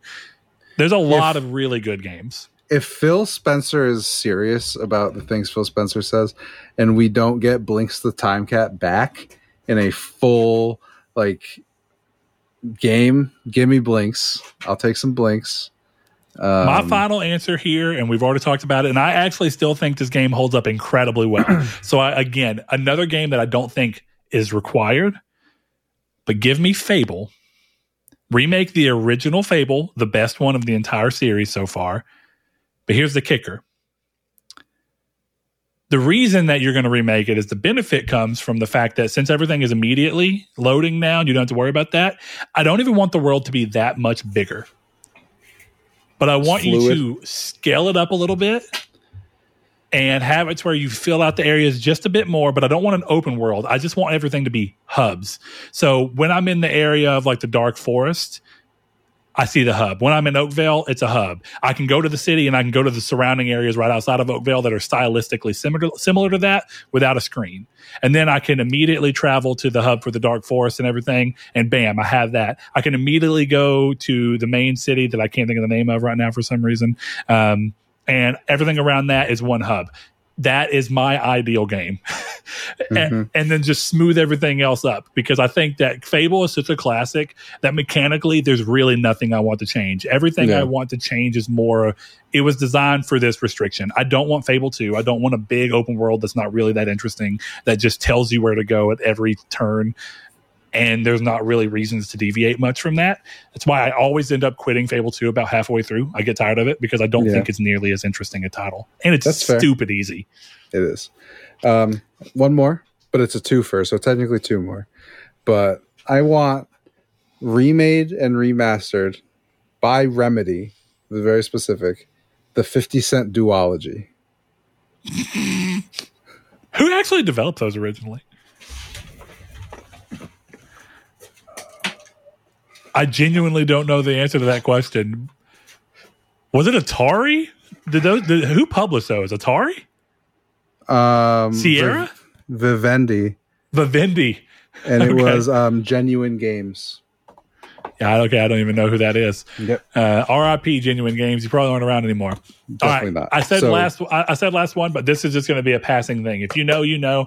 Give me a ground up remake of a PS1 classic kart racer style game called MotoTune Grand Prix. And technically it was MotoTune Grand Prix 2, but the version we got, they just called MotoTune Grand Prix because we never got the first one.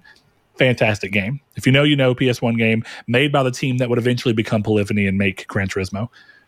So good. I love that game. Still holds up though. So again, it's one of those things where a remake just makes it even better. I'm here for it. The real answer is that great games hold up regardless. Yeah, mostly. Doesn't mean you don't want them in a better package, though. So, all right, moving on to the next thing. Apex Legends is nearing the launch of its 18th season, and with it comes a complete reworking of a once popular legend, Revenant. Multiple skills have been changed. For example, Revenant can now see low health enemies and crouch walk significantly quicker. In order to allow everyone to try the changes, he will be a free character for all of Season 18, which launches yesterday, August 8th. So, of course, that is today. But it's yesterday when you're watching this video. In the future. Such subtle writing on my part, and you blew it. Just fucking with you. Yeah, I know this is a new topic, but I don't have anything to say. Excited. I don't play Apex anymore. So Chris is excited. Chris is not excited.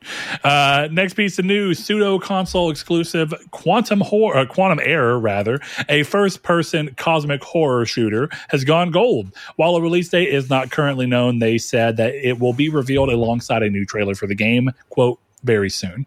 I don't know if we could, but I actually would love to see if we can get them on the podcast, just so we can talk to them about how it feels to navigate the Twitter sphere when you're being told that everything you're doing is to try and undercut this other system, when all you're doing is saying, yeah, we're a small team, we have limited resources, we're having trouble on this system, so we're not doing it. And then following that up with, we're also having trouble on PS4, what we tried to design is too hard. I just would love to hear what that process is like, how you choose to go about when you are a team of that size, creating a game. And being like, well, what's our target hardware and how much do we want to design the game with that target hardware in mind? How hard does it make it to go back to a different hardware? Should we try and expand? I think it'd be interesting. The game looks cool, though. I would be down to hear about it. Well, we have a question. It's a twofer. It's two patrons coming together for one bold question. Woo. And they say, how long should a game have between release window or between release and going gold to give you confidence? 1 month, 2, 6? And then Jehudi MD came off the back of Josh Ayer's question and said, and to piggyback off of this question, review embargoes ? So let's break this into two questions. Clearly, how long do you think a game should have gone gold before the release date? In this case, for this particular game, it's why I wanted to bring it up. it's gold before we even have a release date, which is rare. That's not usually the case. So do you think that there's a magic window for you, Chris? I'm pretty sure you are muted, to where you feel like, okay, there's a month feels good, or is it 2 weeks? Is 2 weeks enough for you, or does 2 weeks feel like, ooh, you're cutting it close? I don't know. Look, the thing is, like, I don't have the knowledge to really know, right? Like, to me, in terms of going gold the day before release date, probably not possible because of discs. But all that says to me is that you spent up to the last hour polishing the game, right? You're still working on it up to the last minute. That's great. You know, we actually just saw that today, where WrestleQuest was supposed to come out. And I'm not saying the game went gold yesterday, but I am saying that the game was delayed on the day of release because they found a progress locking bug, right? So they were working on WrestleQuest to the last minute. Whether the game is good or not is another question. But you know, if that's what's going on, fine, cool. Like I don't have the technical knowledge in game development to know that. All I know is that games should probably be go gold a couple months early because that's how you print discs. But if WrestleQuest went gold a minute before they pressed publish, okay. Like that doesn't signal anything to me because I don't know. Yeah. I'd say to your point about something like WrestleQuest, which probably maybe isn't even getting a physical version, that actually might be why this was even a thing. Going gold traditionally is used because you're denoting that this is the version you're going to send to disc. Mm-hmm. But if you're a digital only game, going gold doesn't really matter in the same capacity. Right. So you look at something like Alan Wake 2, which right now they're calling a digital only title that's not going to disc, and they don't have to go to gold until basically as long as they do it with enough time to where it's uploaded on everyone's back end system and has time to go through review for product. Which who knows how quick that can be. So I'd say maybe 48 hours is probably enough for PlayStation to be like, yeah, it looks good. We'll upload it. 100% agree. And at the end of the day, I get where you're coming from. And I think something going gold closer to its intended release can make you feel like, does that mean they were pushed to such an extent that they maybe should have actually delayed it and the game may be in a worse state than it may have been? It's hard to say. And I know that this year and a lot of games lately have pushed people's belief that a game that's being worked on up to the last minute actually means it's good, rather than, if it's being worked on to the last minute, there must be still problems that they just were trying to not have to delay for. But that's a personal pull at that point. You got to kind of determine who you trust, who you don't trust, and what you want to believe. Now, on a different question, I have been really back and forth on review embargoes, and I'm conflicted about them because I understand their value and I understand reviews values, but I also understand not wanting certain aspects to get out. It's hard to say because it's not really even about the people making the game so much as I think it is about the enjoyment of gaming. So before I give my answer, Chris, do you have a peculiar preference on how review embargoes are done? Do you think that, much like going gold we were talking about, do you think if review embargoes are too close to the release date that you think it's fishy? Does it draw concern or warning from you? I think it used to. I don't really see it as much now because we've had a couple games prove out that, like, the review embargo for, I'm making something up, but the review embargo for Witcher 3 was the day before release or the day of release. Hell, like that. And then it comes out and is great. Then it kind of starts proving that the review embargo doesn't matter. It's more the game and the pedigree of the people there. You know, if Striking Distance was like, hey, the review embargo for Callisto Protocol 2 is 4 hours after release, I'd be like, not buying that. You know, but it really just depends on, I think it depends on the game. I would say the reason I am conflicted about it is because reviews serve a very important purpose. They allow people to learn about a game's stability, to learn about the innards of a game, to understand what the gameplay is to some degree. And here's the thing. I don't think that all of that exclusively comes from a review. I tend to not watch reviews. And if I do, it's a very select few people. And I don't even always agree with their review. A lot of the times I watch reviews after I've played a game. Yep. Because I'm curious to see what other people felt about certain aspects. And I remember I did that with Days Gone for ACG, and I have never felt like he was more wrong. But I respected the fact that he, just gave his opinion. But all that to say, I remember that there was a big controversy at some point when Bethesda started saying that they wouldn't send review codes out until after the game released, and people being upset about that. But I actually think I kind of like this idea of leveling the playing field and saying, like, okay, the reviewers will also get the game at the same time as the people, and the game can get a more natural societal sense of growing and being talked about, and there's less risk of sending a code to someone who's not trustworthy and they leak information, they leak parts of the game, and that ruins the conversation around the game, potentially ruins someone's experience with the game because they're online and 2 weeks before it even comes out, they learn that this character got killed, and how does that impact things? And there's that part of it. Then there's the part of me that kind of goes back to what I was talking about earlier, and this is more of a me-specific thing, but I like the idea of review codes being given on release date. Because it means that the people are not trying to rush to finish the review before the game is out so that they can get that extra ad thing. They're getting to play the game, and they may still play it faster than somebody else would. But I think what I like about it is it gives a brief window in where media can kind of go back to what it used to be before the internet to some degree, before the internet was at least as big as it is now, more phones than it is internet. Where you would walk into a store and you'd look at gameplay for a game, and you'd make the decision on whether you wanted to buy it off of purely things that you had seen up to that point, separate of reviews.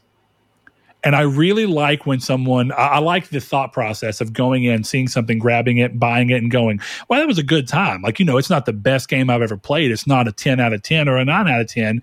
But I think that reviews do a disservice to perfectly playable and good and enjoyable, fun time 6 to 7 out of 10 games. And it ends up making it to where people see these reviews for them, see that they have a 7, and then go, that's not worth my time. I'm not buying it, or at least until it's free. And, this kind of came up to my mind. That's why I like this question, because it made me think about how a lot of people are talking about Square Enix's AA output.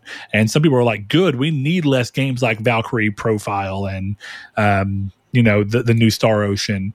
And I'm like, well, no, I mean, like, I haven't liked all those games, but in the reality, I'm glad those types of games are getting made. Are they 10 out of 10s, 9 out of 10s? Are they going to make a game of the year list? No, but I like that those games exist. They're a different break. They take different risks. They do different things. And if people are more willing to buy them because they didn't read a review that said that it was only a 6.5 out of 10, I personally view that as a good thing.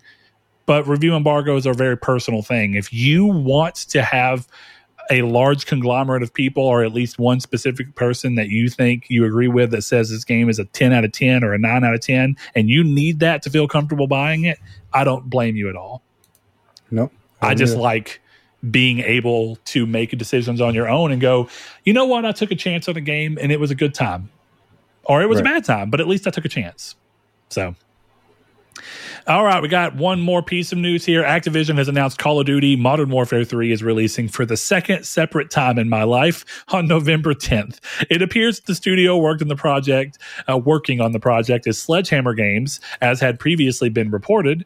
Activision has previously confirmed that all operator skins, weapons, and bundles would carry over into the next entry.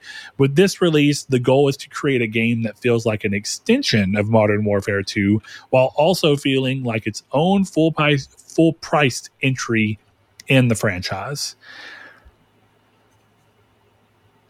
I'm not crazy, right? Modern Warfare 2 was last year? Yes. I don't really know that this was necessary. But it goes to show that Modern Warfare must be such a big deal that they're like, yeah, we want to go ahead and do that. It is. But this was originally supposed to be a DLC pack that grew into a full game, apparently. So, That's interesting because where isn't we're it at. Sledgehammer that got pulled off of the last game whenever Treyarch took back over? Wasn't it Sledgehammer and Raven? I believe so. Yeah. So you pull them off of one game just to give them the next game? I don't know. It's weird. It's a weird setup. I hope it's good. I'm not a big fan of naming a game the same thing as another game. I don't get it. I think calling God of War 2018 God of War is stupid because now I have to say God of War 2018 for you to know which one I'm talking about. It's also why I think naming the Xbox One was a terrible name, even though at least it wasn't called the Xbox again. Like if they just said, we're following up the Xbox 360 with the Xbox, I'd be like, God damn it, guys. Because every time that I talk about Need for Speed Most Wanted, someone asks me, which one? I'm like, which fucking one do you think I'm talking about? The iconic one. The one that the one who stole its name tried bumming off of because it was an iconic piece of gaming history. Different conversation, but point being, it's annoying. I don't like that. And now we have 3 fucking games that share the same name with their 3 previous games. And I don't know why this was necessary. I just don't think it was. You did the same trilogy a decade apart. Yeah. I like it, but I'm not saying they're bad games, mind you. I just name them something else. I'm with you. Like, you know what, Chris? I'll give you some points. Because when you see Modern Warfare 3, you kind of go, okay, well, I expect it to be Modern Warfare 3. And then you play it like, this isn't Modern Warfare 3 at all. This isn't even remotely right. I remember whenever they first showed off the 2012, 2013, whatever year it was, Need for Speed Most Wanted. And I remember thinking like, so it's a remake, reboot, something, and then you play it and you're like, this is literally nothing like the game that it shares a name with. And you are kind of like, what the fuck? So I'll give you some credit. If you see Flashpoint, you kind of do have a somewhat of an expectation of what Flashpoint is. So you know what, Chris? I give you your credit where it's due. I appreciate that. Thank you.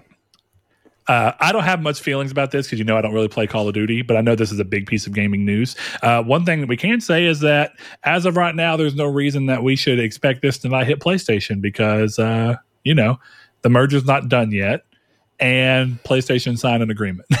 This should actually be the last game with Sony marketing. Oh, you're probably... Well, we say that. I actually wonder how many games in advance Sony has already contracted. I think it was 2025, and they had 2 games, Warzone 2 and this one. We'll see. We will definitely see. All right, so Chris, if you don't want to say anything else about that, we can move into the questions section of the show. And Chris doesn't know any of the questions, so that's even more fun.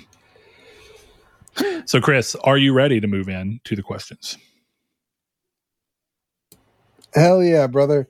Woo! Hell yeah, brother. That was a big sneeze. All right. So this is usually the part of the show where any of the questions we didn't have an easy way to work into here get asked. And actually, the one that I had here, this is quick and fun. This is actually following before we go into questions. Stingery X says, will the outing of the PS5 beep save relationships? Asking for a friend. Probably someone's.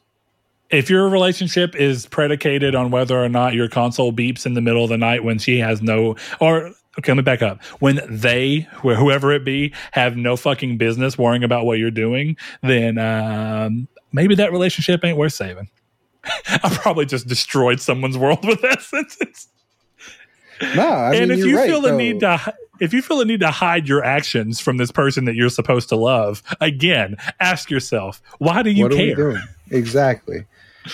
Love yourself. Be who you are. If you're a gamer who plays freaking Call of Duty in the middle of the night when you should be cuddling your lover, unapologetically, just do it. If she doesn't like that, cuddle another lover. You could be a mother lover if you want to love another mother. It's fine. You're good. All right, Justin Timberlake, calm down. Thank you. All right, so our first actual question, and if you guys want to submit questions, remember you can head to social media, find us on Twitter or X at Triangle SQRD, Facebook in the group Triangle Square to PlayStation Podcast, or once again, down in the description below, the Discord that we would love to see you guys hop into. Kiki hopped over on Twitter and asked us, and Kiki's a long-time listener, long-time friend of the show. He says, was Kingdom Hearts 4 announced too early? Yes. I have no opinion on the matter. You know how I am. Chris knows how I am. I think showing games 3 to 4 years before you intend on really doing anything else with them is pointless, and I don't really know what it actually serves. I understand it more with exclusives because you're trying to tell somebody why they should buy into your box. But if you're not exclusive, or if you're not a company that does hardware to where exclusives matter for you, why does it matter?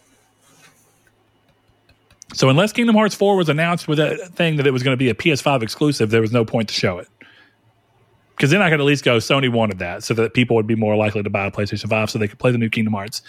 So, yeah, that's where I'm at. Because by now we should have seen something else, and we haven't. Next question. No Fate, one of our patrons, says, for the players, was the slogan for PS5? I'm not even sure what the slogan for PS5 is, but what should the slogan for PS5 be?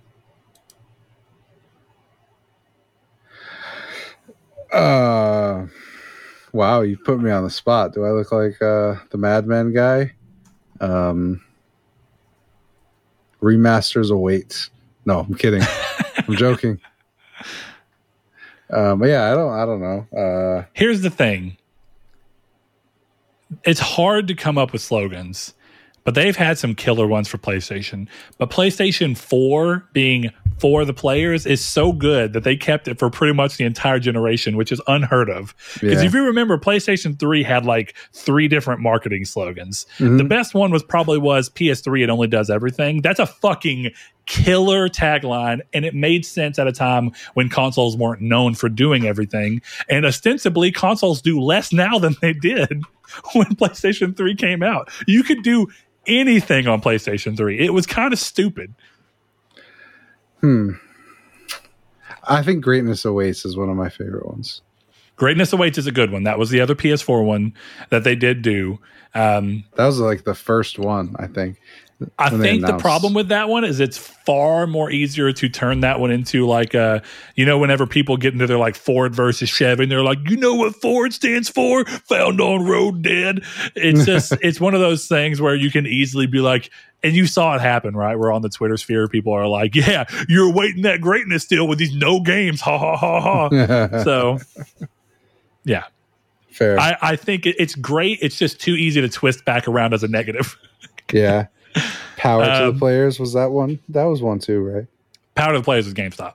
Fuck. And I know because I worked at GameStop. So did you have to say that? Like when people came in, was it like Moe's, where when you walk into Moe's, like, welcome to Moe's? When someone walked into GameStop, they're like, power to the players. No, we did not have to say that, thankfully. We were supposed to go and greet them and say some stupid tagline, but I never did because I would just be like, hey, what do you need? Like, hey, we're here to help you. I'm not trying to you want a Game Informer subscription? I got to sell 80 of these or my boss is going to shoot me behind the building.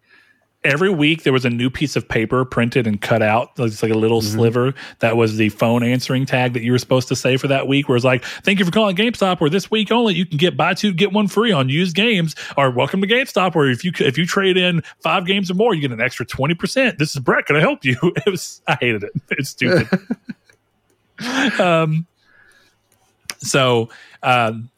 Here's the thing. The thing that I think, and I've said this time and again, the most standout feature of PlayStation 5 that I think differentiates it from everything is the speed. But I don't know if now that's fast is a good slogan for a console. But it feels right. No. Oh, you know what? Your world at your fingertips. The world at your fingertips. Something like that. Yeah. Because that is the thing that I like the most about the system. You're immediately in the next area. Like even a game like Remnant 2, which I think is actually among the slower loading games on PlayStation 5, still runs very quickly. Yeah. If But it I gives was you them, that false sense of security where you see that load screen, you're like, do I have time to pick up my phone and fuck around?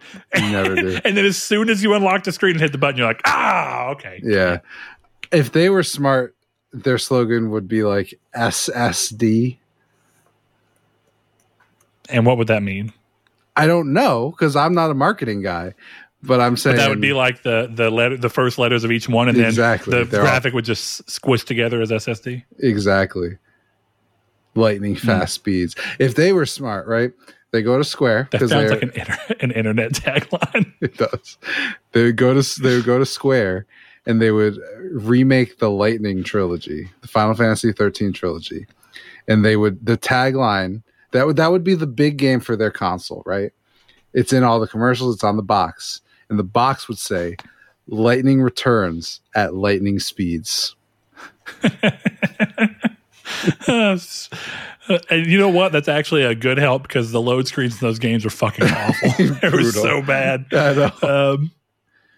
Man, going back, like, dude, when we played Naughty Bear the other day, I was like, this game is loading for an eternity. Dude, I've had some times on PS3. Like Marvel Ultimate Alliance, great game. Shit takes a while. Yeah. And, you can even put an SSD into a PS3 and it helps. Yeah, but it's not enough. It's not enough. But if you put an M.2 with a heatsink in there. I think the problem you'd get is that the actual bandwidth that the controller for that, like, you have nowhere on the board that can handle that speed on a hardware level. So you would just get throttled somewhere, but it would be funny. Yeah, it would. I've always wanted to build like a PC tower with a PS2 and a PS3 in it and just have it there. Connect some SSDs to it. Would look sick. You might be able to do something cool there. Unfortunately, I don't have a better tagline. So right now, I'm just going to stick with... no, I'm not going to stick with now. That's fast. That's stupid. I really do like... I think that there's a good variation, but I think something of like, the world at your fingertips or, like the world in a flash or something like that. Something that tries to hit at the fact that it's the speed is there within it. Different worlds await. Yeah, I don't know. It's something, I mean, they probably had a good time to try and come up with one to coincide with the marketing push for Ratchet and Clank Rift Apart, and they didn't. So I don't know.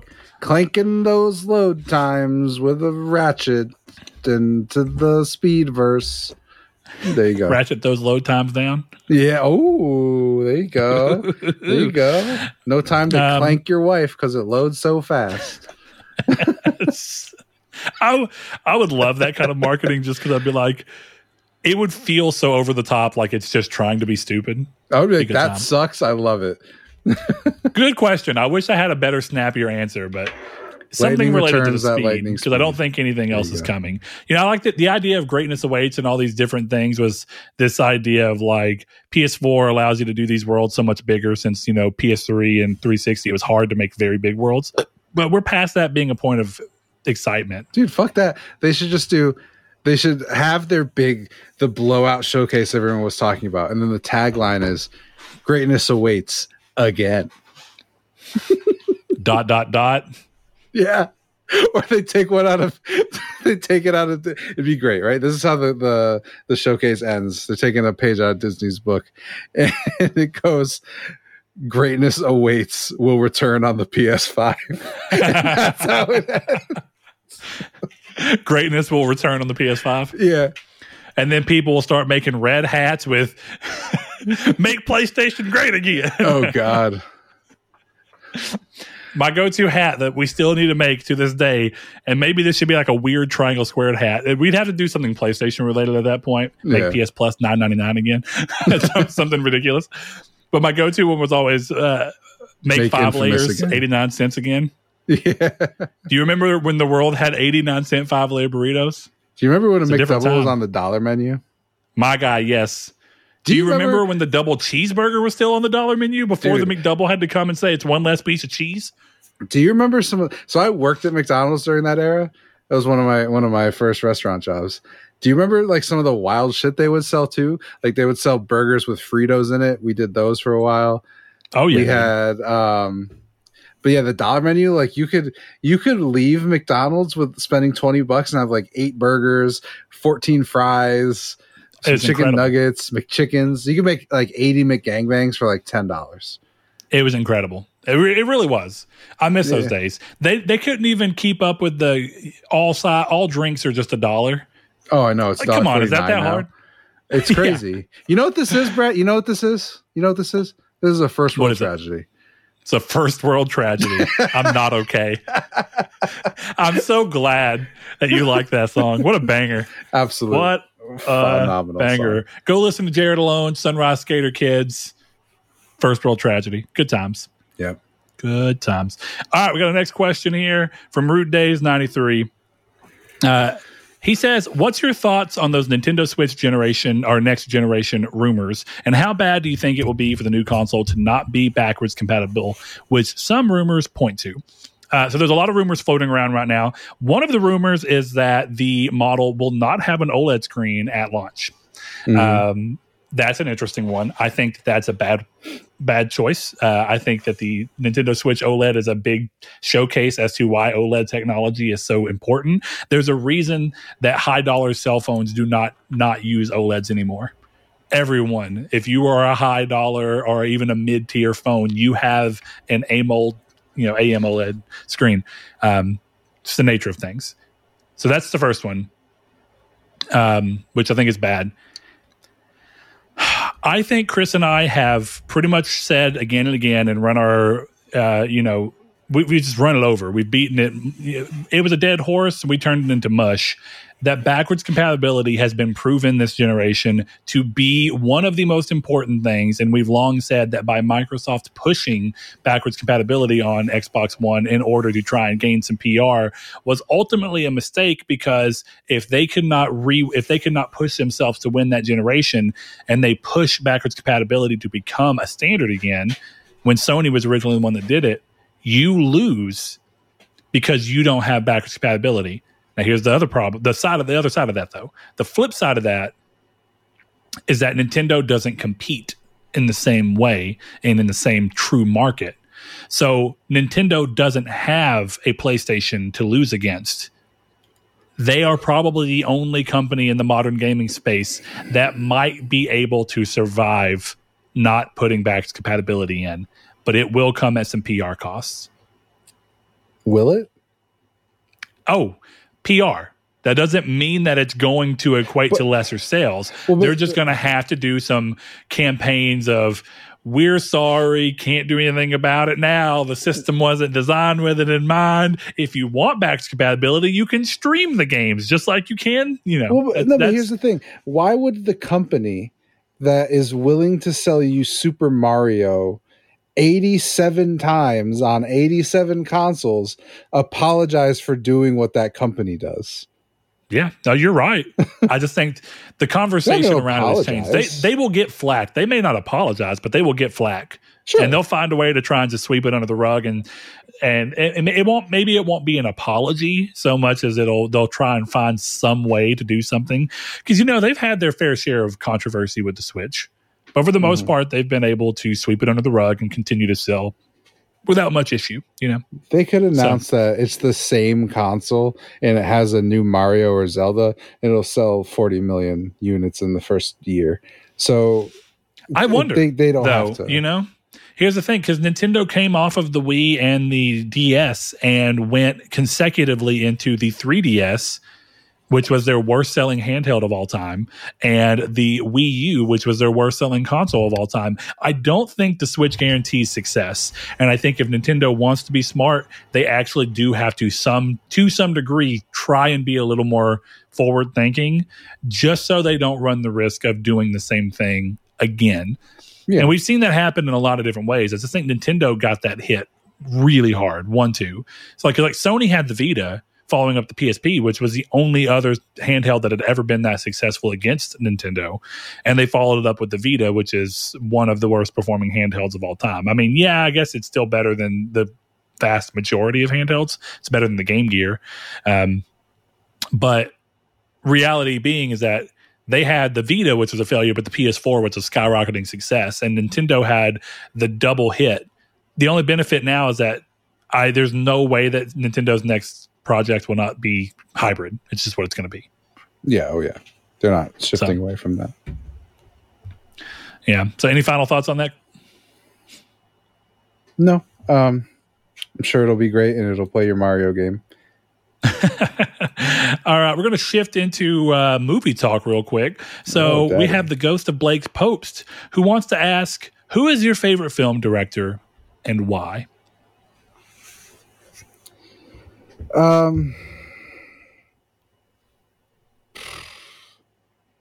It's hard because the director I've seen the most is like I can't even remember their names now, but the MCU guys. Who are those brothers? The Russo brothers? The Russo brothers. But that feels like a boring answer because, I mean, I don't like the rest of their movies.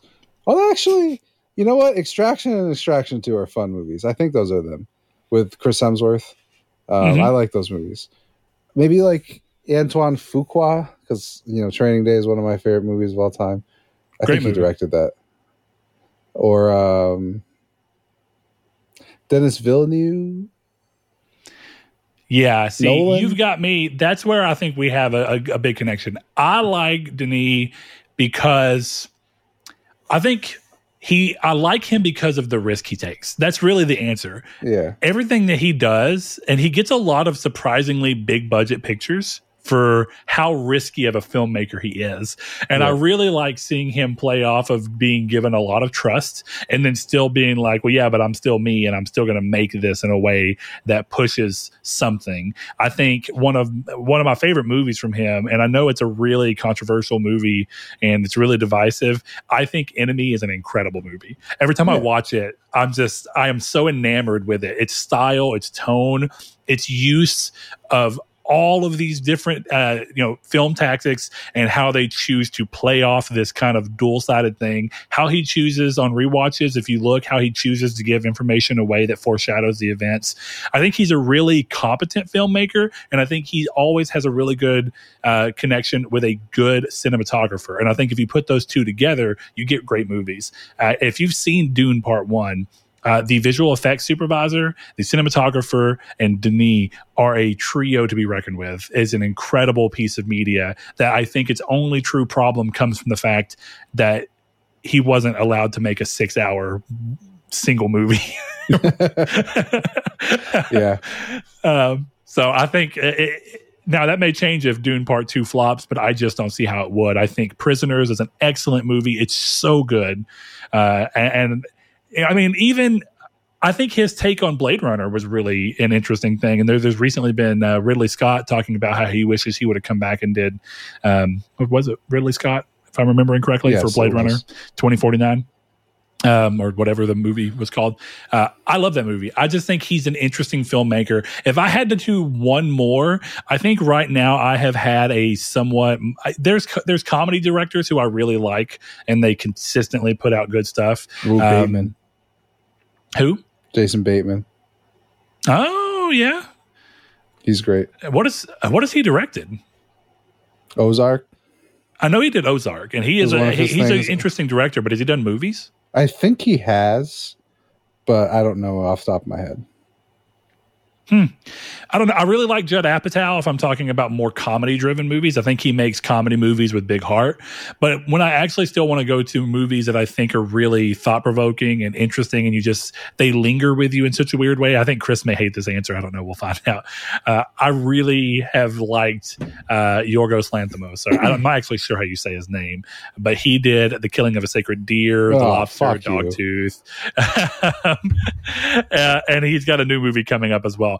I think he's a really interesting director, and there's something so odd about his worlds. And my favorite thing about them is that movies often try to portray a world that is meant to be like this hyper realized version of a realistic world, where when you see it, you don't question it as being real, even though you know it's fake. Instead, when you watch his movies, the entire time you're like, nothing about this world feels real. It feels like a weird fever dream, surreal. They're weird movies, and I think that they're very interesting for that. You're right. I hate that answer. I figured you would. I hate that movie. That movie's so good. Midweek matinee. You can hear us talk about it. Is it better than the Irreversible director? I can't think of his name right now. Yeah, fuck that guy too. That movie sucks. I can't believe Blake defends that movie.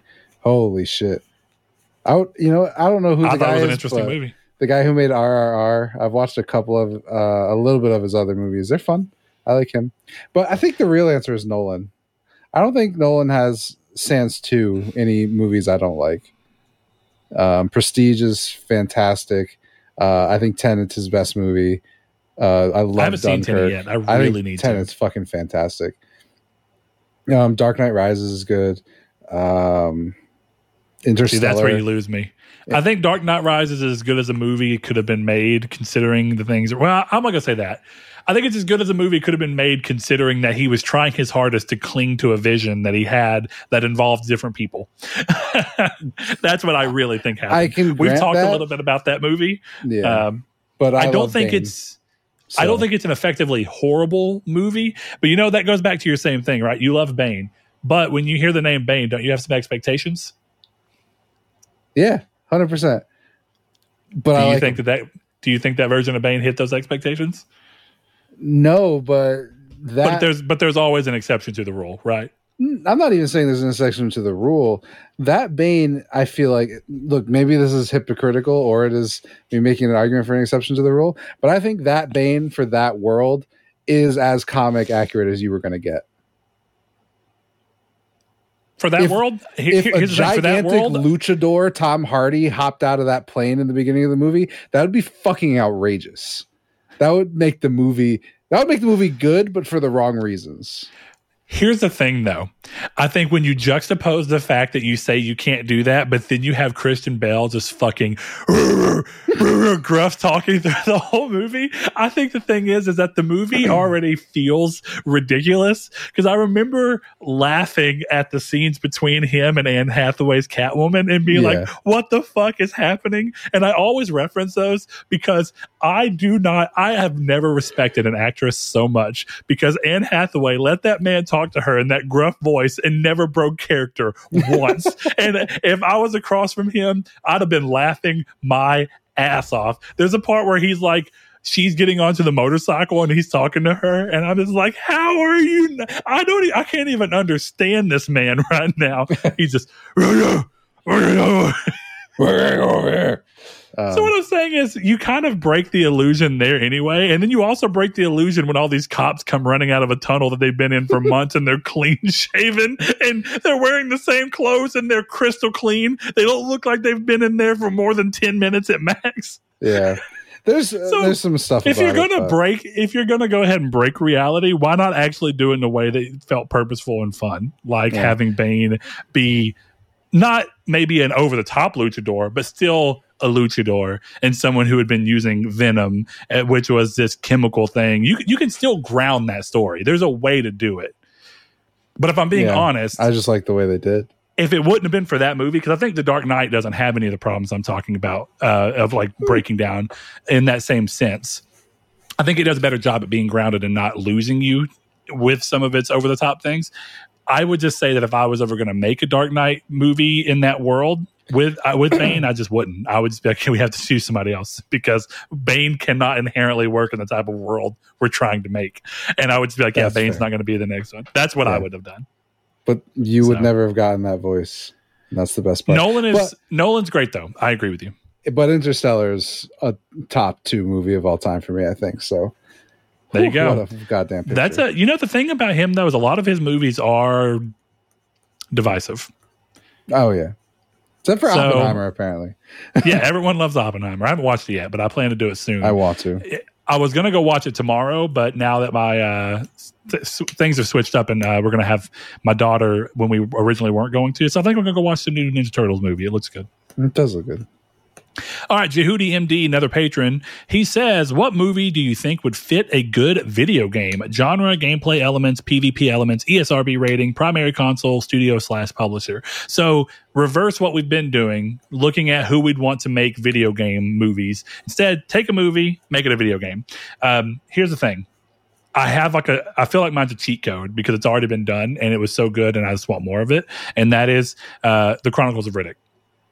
They already did that. Starbreeze did an excellent job. I think that there's enough mystique and vagueness to that world. There's plenty of lore begging to be explored. And I think that the character of Riddick is very easy to just send out on one-off adventures, and it works. And so I think taking him, being like, we're going to take an iconic part from the game, Butcher Bay. So that's a prison. The gameplay style will be first person, immersive sim. You're going to be breaking out of prison. The game writes itself in many ways. And I don't think very many movies have not already been turned into video games that just changed the name. Like, Uncharted being essentially Indiana Jones, Tomb Raider in a way being Indiana Jones. So, Chris, do you have a more inventive answer than mine? I don't know about inventive, but I feel like as obvious. I came up with an inventive one as I was saying that sentence. But John Wick? Oh, yeah. Like, that just seems obvious. Which there have been games, but from what I can tell, they're like all... John Wick Hex? That's not Yeah, what they're I different mean by style that. of games. Yeah. So like, give me a Hitman style. Let's go through it. So, genre. You're saying open world... Third person. Or hub world, rather. No, linear first person shooter. Linear first person shooter. Yeah. Okay. I want corridor levels like no other. Okay. So what's your gameplay elements here?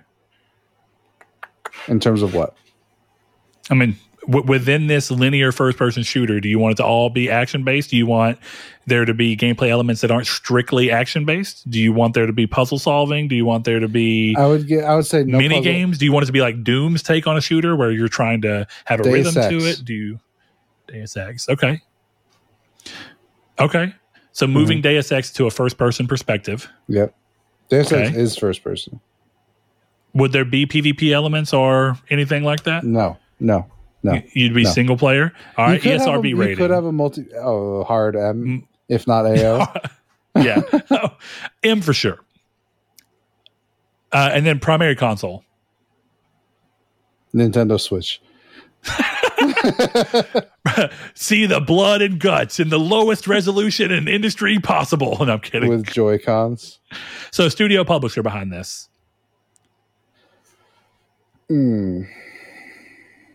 Hear me out. Okay. Monolith. Okay. You know who I'm talking about, right? I'm not sure. Which Monolith? Not Monolith Soft. Okay. The team behind Fear. Fear 2. Yes. That's a better answer than I had. Yes. Okay. Who'd you have in mind? Yes. Bungie.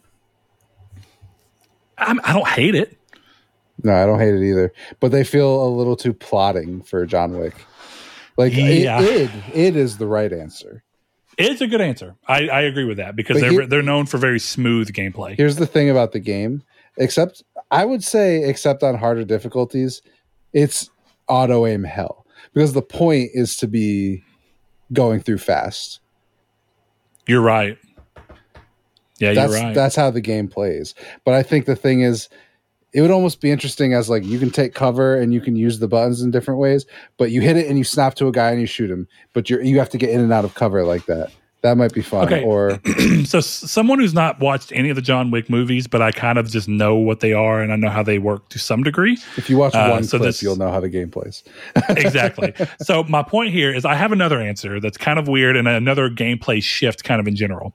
You played it recently, so that's why I'm kind of liking this. You remember Ghost Runner? Yeah. Ghost Runner style gameplay, first person, that kind of speed, that kind of accuracy and pace to the gameplay, but first person John Wick. I think that's a really good hit. You get the first person slides. You can do your, you'd add melee in, so it's almost like if you took Ghost Runner and mixed it in with like, mixed it in with Mirror's Edge, kind of blended those two together, where you have guns and melee, and you can melee and take guns and use guns against people, and I think you have a cool game. Yeah, I'm with you on that. So I don't know exactly who the person would be dev-wise on that. I mean, I guess you could give it to DICE. They made Mirror's Edge, and I think Mirror's Edge does have a good flow. Or you could just give it to the guys who made Ghost Runner. Ghost Runner. Yeah. Probably be a little more budget friendly at that You want to point. hear my interesting one? What's that? Here's the one that I came up with. I think is interesting. Catch Me If You Can. Okay. You talking about the Magician movie? No, I'm talking about the Leonardo DiCaprio movie where he's like a bank robber or whatever. With him and Tom Hanks. Yeah, I'm thinking of Now You See Me. No, yes, or whatever it's called. That would be a good one, though. Yes, I know what you're talking about, though. Yeah. Okay. Okay.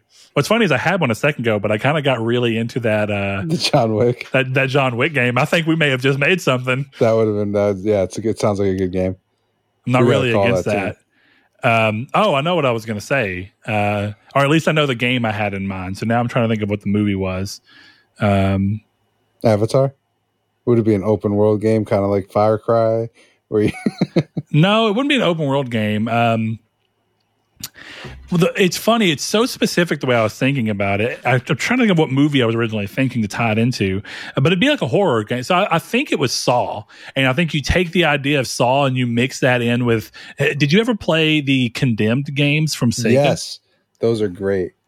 And you kind of blend those two. You kind of take Saw's like weird, crazy humor and you go into a first person game just like that. And you're going through these environments of all these crazy traps. So it's almost like a Saw 2 setup to where it's a much bigger scale and you have more room to move around within these areas. And you have to interact with people. Sometimes you'll be alone. Sometimes you'll be with other people. And you just have to figure things out. You puzzle solve in weird ways within that. I think that could work. I think there's been a Saw video game, but I think that taking more cues from Condemned would work in that setup. Would it be Saw though? I don't know. That's a hard one because I don't think Saw it'd have to be decision based no matter what. You know what I mean? Like it would almost have to be like permutations based off of what you do. See, it feels to me like the game you're describing here with Saw is The Witness, but with dialogue sections. The puzzle game from Jonathan Blow? Yes. Saw has to be I've never played it, game. so I just remember it exists. That's what I mean. Saw has to be a puzzle game. It can be, which I mean, even Condemned is primarily a puzzle game. Like, yes, there's action within it because you have to fight back. Yeah, but it's a puzzle game, for being honest. Yeah. So... how fast can you solve each trap or something like that? It's like a 14. Well, yeah, that's what I'm saying. It would almost be interesting to have it be one of those games that's kind of like the Heavy Rain and Detroit, to where you play as multiple people, and if you die as one, they just stay dead, and you have to keep going. And the goal is to try and get through the entire game. And if you want can, like you a beat super it. massive Saw game. It's funny. It's like a super massive Saw game, but I also almost think it would be interesting for it to be roguelite. Oh, to where you get given reasons to want to keep replaying it to see if you can figure out. So it's almost like a death loop thing where you're going to keep working through and trying to figure out the answers and see if you can do them in time to solve the mystery and figure out who's who and why they're doing what. Yeah, you have like a clock on you or something like that. Yeah, exactly. I like that. I think that could be cool. That would be cool. That was a good question. All right, next question we have here is a one from Rude Days 93. Another one. This one's fun. But this one's that seems like a point and click game. It does. It's a CRPG. Like an old LucasArts point and click game. Yeah. It's fucking Day of the Tentacle, just Weekend at Bernie's. Yes, I like that. I'm not against that. That sounds pretty all right. The next question's a big one. And I think you're going to have to help me here to some degree, Chris. I understand the basic premise, but I'm not big on sports. You know this. So it says, not sure if you guys are big college football guys, but right now, the big story there is college schools switching conferences to help better themselves. So applying that logic to video games, what studios would you switch from their current publishers to join another publisher to help improve themselves? Also, you can combine weaker publishers if you want to. Something happening with weaker conferences in college football. All he's saying is like take Insomniac from Sony and give them to Activision because it improves. And how would that benefit them? Yeah. And why would it be an improvement for them? Okay, I think this one's interesting because I think sometimes there's developers where you're like, I see the potential, but I have a feeling that you are being held back by something that you're in relation to here. Yeah. Ooh, that one's interesting. Okay. It's weird because I think Ubisoft has a good number of those, and it's harder for me to straight nail them as individual teams. But I think Ubisoft has had a number of games where I'm playing it. I'm like, dude, this is so on the cusp of being one of the greatest games of all time. But you're kind of getting that, pushed to the lowest common denominator, homogeneity. You have to get this game out by this time. Rinse and repeat aspects that you sometimes get. I can see that. Who are you sending them to? Or do you not have okay? Because I think it's someone focused. I actually think, as weird as this is, and this is not because I'm a big PlayStation fan, but I think PlayStation's kind of known for letting people kind of mostly hone their craft. Yeah. I would have probably used to have said send them to someone like Take-Two or more specifically Rockstar, but I think Rockstar have kind of checked out in favor. It's hard to say. I think to some degree they've checked out in favor of what they can do from a monetary standpoint because they've landed on 2 franchises they can rotate through and make money for the rest of their life. So it's got to be someone who's hungry but gives their teams the time and space that Ubisoft and a company like that. Like, I don't think an EA would work. You don't want to go to a publisher like that. I have a proposal. I don't think the company is big enough for this. Okay. 505. Okay. What about them? That's who you want to send them to? Yeah, at least give them some of those specific teams, like the UbiArt teams. Ubisoft is a good almost like just talking point in general because I would say like the UbiArt teams, those guys specializing in that, give them a Devolver. They're so good. Give them a Devolver. Yeah, I agree. Or I'll throw that. If not Devolver, Annapurna. Annapurna is a good one too. Yeah, make another Silent Hill game.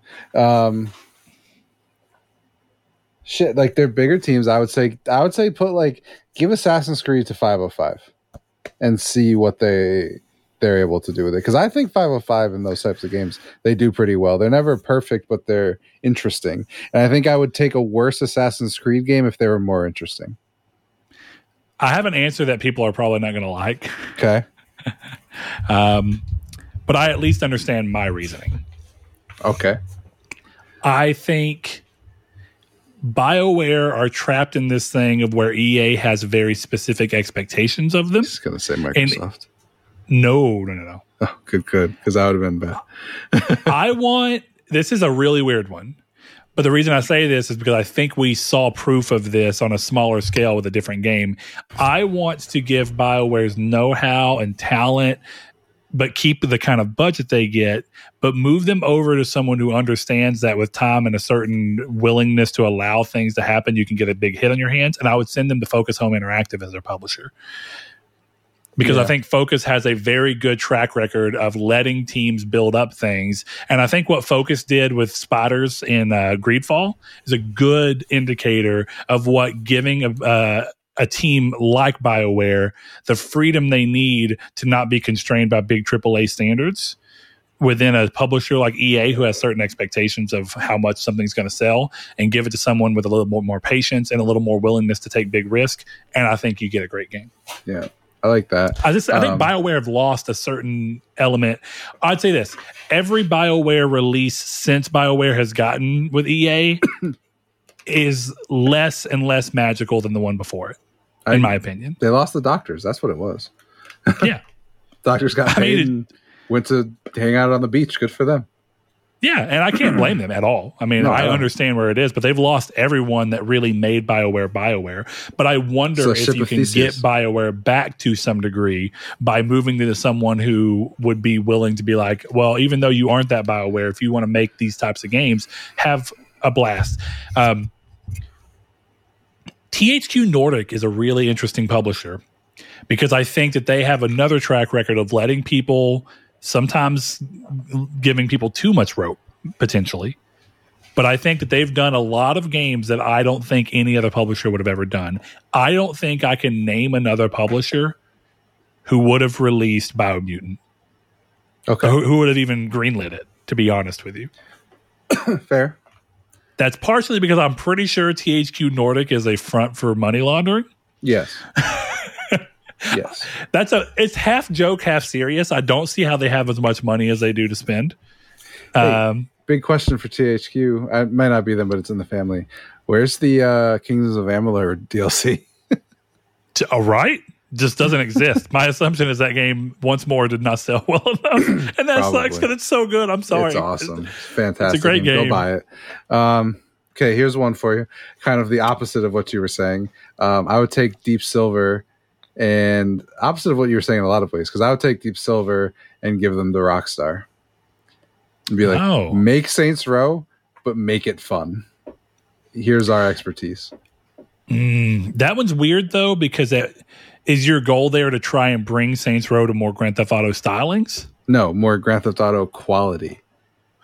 Yeah, because the reason I say that is I think if you go to that route, you get too close to Grand Theft Auto to where you start having too much bleed over. Yeah, but I think you're right. Close to Grand Theft Auto. I think you're right in the way that you're approaching this, but I think them actually ending up at where what we've seen so far, at least, is that they ended up at Borderlands Gearbox. Yeah. I don't know that Gearbox is actually a bad spot for them if they could still work on Saints Row from within there. Yeah. But I don't know. It's not Deep Silver. It's not the dev, is it? No, it's not. It's Volition. Volition, yeah. Yeah. Deep Silver owns them. So yeah, I would still say Volition, even if you say go to Volition to Take-Two, and then we're going to send you guys to a retreat at Rockstar for a month or two, and you can learn from them, that I would take. Yeah, so we've said this for a bit, but I think sending Bend before they got broken up by Sony for not doing what Sony wanted at the level that Sony wanted. I think if you send the Days Gone team of Bend that was there and you send them to CD Projekt Red, that clearly is a team that is willing to give the breadth, the time, the development needed to make a game of Days Gone scope and scale and style, and be more forgiving than someone like Sony could and would be. Sadly. Okay. That's an interesting one. I'm going to go ahead and just propose a straight up trade. Okay. Ooh. Okay. Microsoft is going to be putting up the Coalition. And they're going to be trading them to Sony for Bend. Okay, so what's your goal here? What's your end product for both studios once they switch hands? I think Days Gone would be a really cool Gears game, and I want to know what the Coalition would do, not saddled to Gears. I want to see what they do not saddled to Gears, but is that also, it's technically a little tangent, but isn't the next game from the Coalition not a Gears game? I don't know. Is that true? Isn't that the rumor? Well, it might be a rumor, but we don't know that yet. Yeah, you're right. I mean, it's not confirmed, or at least they've not announced a game, but they may have at least confirmed that they're working on a non-Gears game. Whether or not okay, this is the latest thing, February 2nd, 2023. Gears 6 is the Coalition's next game, non-Gears project canceled report on GameSpot. Oh my God. So, no, they're making Gears. No. And here's the thing, they're a good Gears studio. The Coalition is not 343. The Coalition is better at their respective position than 343 has been for Halo. Yeah, right. I'll give you that. So, I would like to see them make something, or they've been more consistent. I should at least say 343 is like up and down. that's the problem. So, sticking with Microsoft, that was a fun one. Obsidian goes to CD Projekt Red. I like Obsidian over there. In Exile, I guess they actually are in a pretty good spot with Microsoft. In Exile goes to Bethesda's Game One Studio. No, I'm just joking. This is another thing. This goes to just because I think Sony excels at this type of game, so it's the one that they can see letting the risk take. I think Remedy going to PlayStation is actually a very beneficial thing for the way Remedy likes to make games. Yep. I see no way that them going to PlayStation would be a negative for them in terms of what they would be allowed to make. The negative might be that Sony doesn't think that what they bring in for the games they make is justifiable for Sony's ownership of them.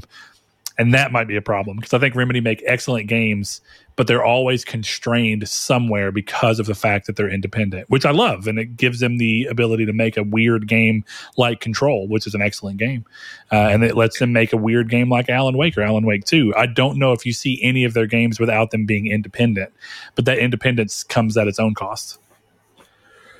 Yeah, but I feel like you get to a certain point when you're independent where even if you got bought, you're getting bought because of what you've been doing. So You're why right. would someone stop if you buy from Remedy doing at it? this point, you're buying not. Remedy for Remedy games. You're not gonna be like, hey, make a game in the Horizon universe. It's not gonna happen. You're probably right. I would hope All it right. doesn't happen anyway. Got a couple more questions here, or we got one more, and then I think Velvet, I know that you listen to the show for this, but this has been a longer episode than I think any of us intended. It's been a fun episode to me, Yeah, but like we'll see. We'll see how you feel, Chris. I wanna know Jehudi the MD comes question. in with our last question. And I think this one's a little easier. He says, what's your opinion on the recent Union Square debacle? Do you think streamers, YouTubers, influencers should be allowed to give away prizes in such a way? So I'm going to tell you right now, I do know that some kind of weird outbreak happened in Union Square. I don't know what the giveaway was for. PS5.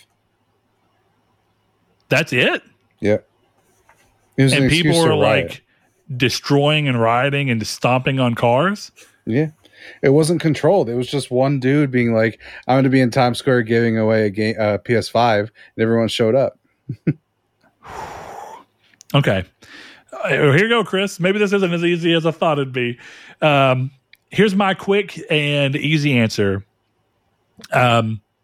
Union Square is a public place meant to be used for public reasons. Ultimately, while this may have went down poorly, I think it falls within the intended use of a public space. And just because someone chose to use that public space to do a public giveaway, I do not think that they should be held responsible, nor should people be barred from doing so just because certain people acted a fool. Now, if that individual himself acted a fool or egged on the foolishness, then he should be responsible for his part of it. But I don't think that you should take away the ability for people to use public spaces and otherwise, you know, the act of giving something away is not inherently bad for the society or the community around. Only the way that people act in pursuit of the giveaway. I don't know, man. If you rent out like Central Park for a party, this is a very expensive party, but you get the gist of what I'm saying. You rent out Central Park for a party and then you destroy it, you're being held liable for that. I feel like it would be the same on the street, especially when he knew how many people were going to show up. He's a very popular Twitch streamer. It'd be like if you filled a house with crumbs and we're like, oh, why is it filled with rats? Like, you know, you started an issue with knowledge that it was going to become an issue. So I do think there's a level of personal responsibility you have to take where if you know that 20,000 people are going to show up and cause problems because it's 20,000 people and you have no barrier to protect the people around them. I do think that's weird, but I don't necessarily disagree with you. But I think once that becomes, I think the thing is once there starts to be damage and there's one person who can be blamed, that person will be blamed, whether it's right or not. You know, I think that they'll be blamed societally, and I think that's fine. There are repercussions for your actions. I just don't know. The question is, should they be allowed to? Which I think becomes a legal question. Then and my yes. view of legal things is there's no legal reason why you should take away that ability. It is it's a public place, and the act of giving a PS5 away is not inherently dangerous. If the act of the giveaway was you get a PS5 if you destroy the most stuff, the action that's being compelled is bad. And I think at some point you reach into you are essentially inciting violence, which is already illegal. I think the correct answer here is he's allowed to do it, and he should have been self-aware and courteous enough to alert people and have security there. I think those two ideas can coexist. Yeah, there's definitely a more responsible way to have handled this. Exactly. I don't think anybody is fighting there. All right, Chris, I'm going to tell you what the Velvet's Corner is and see how we feel about continuing on with it. Here's what we'll say. Hard stop after 7 minutes. That's all right. Velvet's Corner. We'll see if you agree with this or not. All right. Velvet this week. Here's the thing. I don't even know if I want to go into the sexy theme song if we're not going to commit. I'm down to do it. All right. Let's go. Let's do it. Let's do it. This will be a 3-hour episode, and that's fine. So As always, this is the section of the show where we get sexy. Thank you for sending in questions. I know this is a very different episode. It was so focused around questions, but it was a good time. There's not a lot going on in the news. So we hope you appreciated that. If you want to follow us on Twitter, we're at Triangle SQRD. You can find Chris at Chris_Figs. I think it's Chris Figs _ I think you're correct. Sorry. You're good. You can follow us on Discord by clicking the description below, and there's a link inside of that. And we hope to see you around next time. If you want to be part of the community's take, which we'll give you in just a second, head over to any of those spots where we'll call out and give you a chance to respond and chime into that. Chris, what should the community's take be this week? I don't know. I think this is a weird episode for community's take. So here's what I'm gonna propose this, and you can tell me what you think. Okay. Take one of the questions and answer it yourself.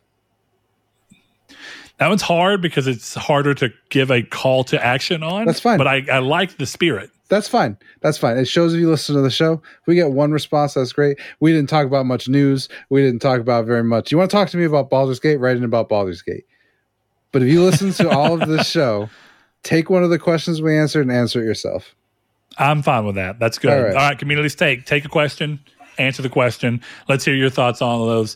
But without further ado, we bid you adieu as we go into the sexiest part of the show, and that is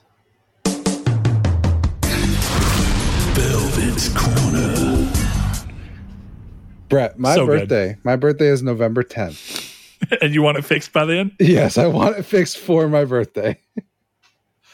If I write you an entire epic. You can write me whatever you want as long as it finishes. I'll experiment. My birthday November episode should be that song, but there's like a rock opera like halfway through it. It should be like a 5-minute song in the middle of the episode that you make. That's my birthday present. Okay, I got Tenacious D inspired. The 10th is a Friday, so I've got time to make this happen. We'll figure it out. Okay. Here we go. Velvet's Corner this week. Velvet says, this week I've thought up a completely original and unique question, all on my own with no outside influence at all. What video game characters would you choose to be on the Jersey Shore?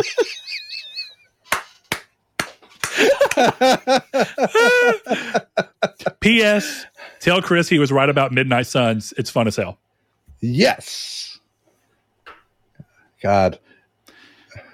All right, One-Armed Wolf is playing Marvel Snap. Velvet's playing Midnight Suns. I'm winning on this episode. Winning. I'm telling you. This is a Chris wins episode. Should I have that in the title? Yes. Triangle Squared episode 315. Chris wins. All right. So here's what I propose, Chris, and you can tell me if you feel otherwise. I feel what we should do is I'm going to pull up the cast of the Jersey Shore. Yeah. And then what I want us to do is look at each of the main cast members and find a video game character to replace their role within the Jersey Shore. And it doesn't have to be a for sure anything, just a general, they're going to take on the role of the antagonist, or whatever it be. We're going to try and look at who they are. It would help if I had actually watched the Jersey Shore, but I hate reality TV. Dude, are you not a disciple of GTL? Type of reality. No, I'm not. I don't even know what that means, actually. It means gym, tanning, laundry, bro. Oh, I knew that because which one? Hold on. Pauly. I don't think it was Pauly D. Who was it? Was Vinny? Pauly D. Was it Ronnie? It was Pauly D, Ronnie, and it was Situation. GTL, I think. Well, my point here, I don't remember which of them came on to The Hard Times of RJ Berger as his cousin. But that came into that episode because he was like, we got a GTA. He's like, what does that mean? And he's like, gym, tan. Yeah. Laundry. Most of my knowledge or most of my interactions with the Jersey Shore are weird random clips online. And then that episode of South Park where all of them become Jersey Shore. And they're like, yeah, garbage. So you want to know a fun fact about me? Yes. My senior quote in my yearbook was a Jersey Shore quote from The Situation. Wow. Yeah. I am very proud of you. Thank you. It's a great quote. It was, I'll be flipping pancakes while people are punching each other in the face. And who said that? The Situation. The Situation. Yep. Okay. All right. So here's the me. question we have here. From what I'm understanding, the cast for the Jersey Shore changed a little bit. Not big, but there was a couple people who came in and we had to later go seasons. OGs. Oh, yeah. There was that girl who left after like 2 episodes. Couldn't hang. So apparently seasons 1 and 2 was Angelina. Yep. I think she's the one who left. And then 3 through 6 was Dina Nicole Cortez. I don't know. So we're just looking at who are we looking? We're looking at Pauly D, JWoww, Sammy, Vinny, Ronnie, Snooki, The Situation. Is that who we're going for? That's it. And Sammy. Okay, yeah, we got Sammy in here. Perfect. So, Chris, I'm going to rely on your knowledge, but I'm also going to rely on this biography to some degree. Okay. The biography within their Wikipedia page. So let's start with Pauly D. So it says Del Vecchio is a disc jockey from Johnston, Rhode Island, outside of Providence. He strikes up a brief romance with fellow castmate Farley, but the relationship does not progress. Okay, that gives us some information. And he was nominated for a Best DJ competition. Yeah. So what can you tell me about Pauly D that you think is important to his character and his role within the Jersey Shore? He's got great hair. Great hair. Okay. He's the guy who never gets committed to. Very sad for him. Okay. And he tans a lot. He's a very tan man. Okay. So first thought process here is to go basically the exact opposite for him. Ooh, okay. And completely oppose his role. You can tell me if you follow me, but instead of being very tan, what about someone who's very pale? What about someone who instead that never gets committed to, someone who never commits to anybody? Oh, God. Okay. What if we replace Pauly D with Kratos? Because I'm going to be honest right now. Kratos has got to be somewhere in the Jersey Shore. Ronnie. You think he's a Ronnie? Yeah. I'm willing to hear you out. What about Ronnie do you think correlates him to where Kratos is a good fit for him? All right. Let me look at Ronnie. All right. Ronnie Ortiz. Damn you, Wikipedia. You can't even show me a picture. Okay, so he's a big beefcake guy? Yes. Big buff burly man? Is that it? That's the only reason? Yeah, and he was quiet on the show. He was in a committed relationship, but then it was found out that Ronnie was killed his wife and kid. No, it was actually found out through a note left to Sam that Ronnie was seen hooking up with a girl at a club. I think that's how it goes. So was that is the Sam the girl from the show? Yeah. I feel like finding out your boyfriend kissed a girl at the club and murdering your wife under the influence of the gods, I think that fits together personally. Okay, so we have Ronnie crossed off the list. Well, let me give you my Pauly D. You can tell me how you feel. Okay. Ezio Auditore. Okay. It's funny that you go Ezio because I was also thinking, if not, which there's the Italian part that helps Ezio. Let's just be honest here. Fair. My initial thought, if not Ezio, he gave us the cool. I was going to go Assassin's Creed, but I was wondering about going with, how am I forgetting his name now? Desmond? The dude from Unity. No, the dude from Unity. Oh, I don't know. I don't remember anything about that game. He was like a drunk. And he just ran around talking shit. He's a drunk Frenchman, if I remember right. Let me get his name real quick. Arno Dorian. I got a statue of Arno, but yeah, I mean, sure, yeah, you did. But I think Ezio's the better answer. All right, so tell me why, because you know that I've only played Brotherhood, or I think you know that. I played 2 for 2 hours and fell off of it, and I never played Revelations. And those are the 3 Ezio games. But I did play Brotherhood, and I loved Brotherhood, and I love the multiplayer of Brotherhood. So paint me a word picture. Swagger. He's, very swaggy kind of guy, hooks up with girls, but doesn't stay with them, hit it and quit it. Blah, blah, blah, blah. But I think he never gets committed to? No. I think Ezio might at the end. He does have a family. He's a lineage, I think Ezio fits Pauly the best. Okay, That's and, my and vote. let me say this: Would you what like do to you think circle back? about Ezio and Kratos make the two of their potential interactions funny within the Jersey Shore? And I'm not saying that it isn't. I'm just curious as to what your version, as we're building this list, how do you think these characters interact with each other? I think it would be something like where Ezio was like, okay, I'm very glad I caught myself because I was about to do an offensive impression. I think Ezio would do something like, oh, hey, and then start telling like jokes and being all jokey, which I feel like was a Pauly D thing.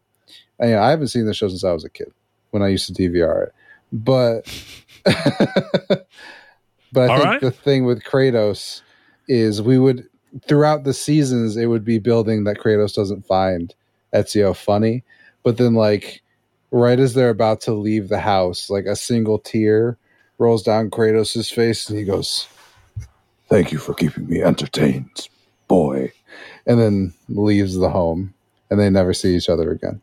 That's how I think their arc goes in the story, But So I think there's small stuff like we unlikely find out. allies. Yeah, but there's small stuff like Kratos feels protective over Ezio. So like you find out in like one of those like behind the scenes things that Kratos has murdered like 50 Templars who were trying to kill Ezio. Stuff like that, that makes them you know how much he cares. So here's the thing.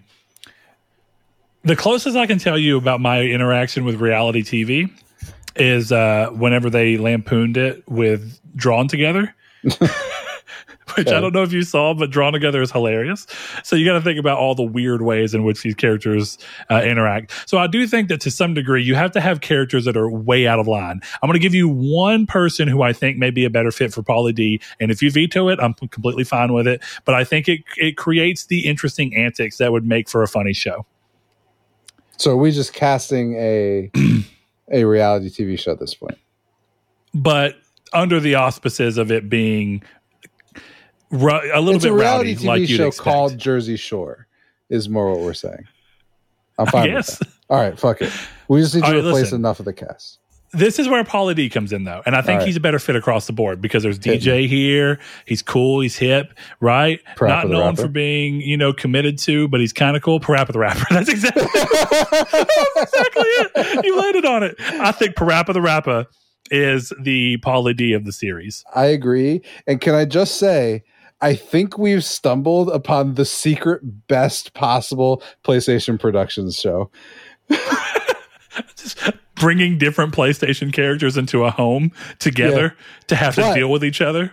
But live action. So it's people in costumes. I'm not going to lie. I think taking the Drawn Together route and having it be animated would be hilarious. Like Drake and I would in a house with Parappa. I would almost like it to be the weird kind of animation that like Amazing World of Gumball uses where like everybody's animated based off of what they are. So I would like for Parappa to be like flat paper animated, but then Kratos looks like 3D CGI animated. Spider-Man just swings in. Yeah, but it's like the old school PS1 Spider-Man. Okay, I like that. Yeah. Yes. For the fun. I have an idea for the situation. I feel like this doesn't even warrant discussion because I think it's the perfect answer. It's Duke Nukem. Yes. Okay. Here's the only thing. I agree with you. And the only thing I would say is Kratos and Duke Nukem in the same place. They feel similar-ish. That's the tension. No, they're not similar. Duke Nukem is an asshole womanizer, and Kratos is a man who respects women but uses them to hold open doors. Do you know what I mean? I mean, he clearly just sleeps with women like crazy. I don't think he respects them. But I don't know if he's disrespectful. You hear the difference there? Yeah, okay. All right. I'll give you that. Yeah. But I also like the idea that they're both like alpha males like, that are that they would just clash with each other to some degree. This is the Velvet Corner, so I feel comfortable saying this. Duke Nukem fucks, Kratos makes love. I don't know, man. Did you ever twist those analog sticks? Oh, I've twisted analog I felt like sticks. I was playing fucking Dragon Ball Z Budokai. 100%. Just because it's rough love doesn't mean it's not love, bro. You know what? You're right. I know that. Spank her out of love. Okay. Is Sammy just Laura Croft? Is that a boring answer? So here's the thing. I'm less familiar with the women, so I'm trying to think through. I'm willing to go Sammy. So we're going to say Duke Nukem, Kratos, Parappa the Rapper. I love this already. All right. So we have Sammy Jersey Shore. Is that who I'm looking at here? Sammy Giancola. Giancola? All right. So it's going to be, who are we talking? The modern Laura Croft or the old school Laura Croft? Who are we talking? Okay. Reboot Laura Croft? Or? I have actually a great idea. Okay. Do you see... where does Chloe come into this? Because Chloe from Uncharted is going to be in this fucking series somewhere. She can be Angelina because she leaves and then comes back later. Okay. So here's... You're a smart man. Thank you. Here's my thought. JWoww. Old Laura Croft from the PS1 era. Sammy is new Laura Croft. And we have to deal with them being at ends with each other because they're similar but different. Exactly. They're best friends, but they hate each other. They both sleep with Duke Nukem. Okay. We're coming to one of the most difficult parts of the casting. Who is Snooki? Is it Vinny? Who's Snooki? Who do we pull in as the replacement for Snooki in this world? Who is an obnoxious female character?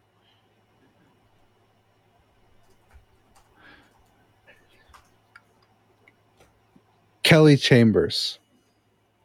Kelly Chambers? The chick who reads your messages in Mass Effect.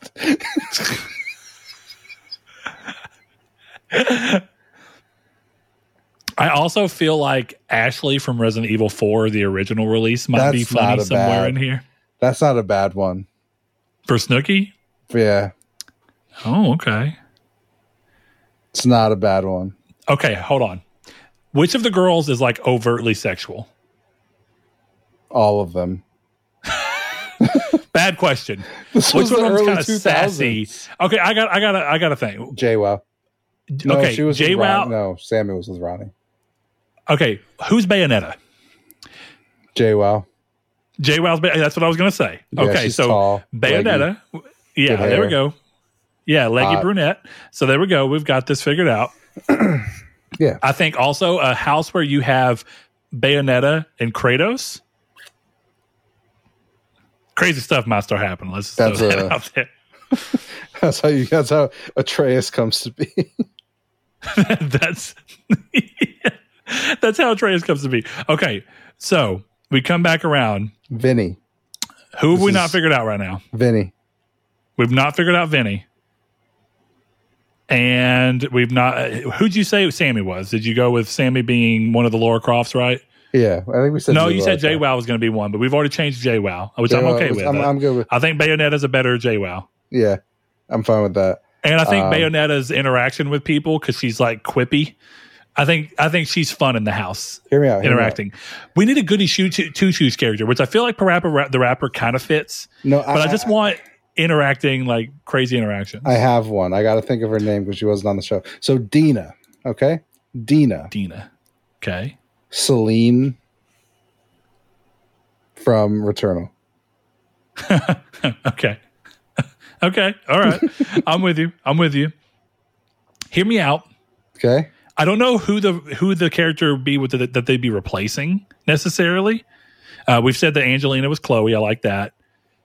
I want one more wacky character somewhere in here. Either a silent protagonist, because I just think that's fucking hilarious. They're dealing with everything. And wouldn't you love to see a scene where the whole house is going crazy and you just have the silent protagonist and they just leave the room and it's like Link going into a room and he just starts going, hi-ya, hi-ya, and breaking all the goddamn Link walks vases in the house. And starts screaming. That's how he deals with everything. So one of our bit characters is the main character from Quiet Man. Okay. I like that. It'd be more funny that he's just there at all times, but isn't he deaf? Yeah. So I like to think that he just always thinks everything's fine. Yeah, He's just sitting on the couch having a good time. And like him and Parappa the Rapper are like playing Uno together or something while like Kratos and Bayonetta are like fighting, and then they throw each other into the wall. They start fucking. And then like Chloe is getting hit on by Duke Nukem, and she's not giving it up. And Duke is just trying to like womanize her. Yeah. And that's when we get a cameo appearance. Every time Kratos and Bayonetta have sex, they destroy parts of the house. So we get a cameo from the mouse button from City Skylines to fix the home. The Sims. Yeah. That'd be good too. All right. So here's my other guest character that I think would just be fun to introduce into the show. Conker from Bad Fur Day. Conker's their pet. What if it's... Okay. I have a better idea. Snooki? I like that. That's good. That's better than Ashley. It's Conker. No. Oh.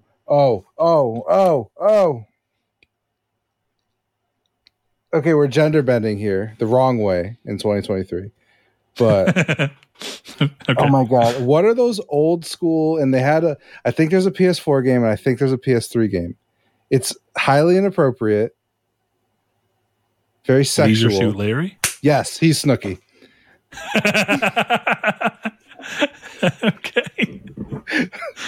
How about we split Snooki? We split Snooki into two characters, and they roommate together. Like they have to sleep in the same room, and it's Conker and Leisure Suit Larry.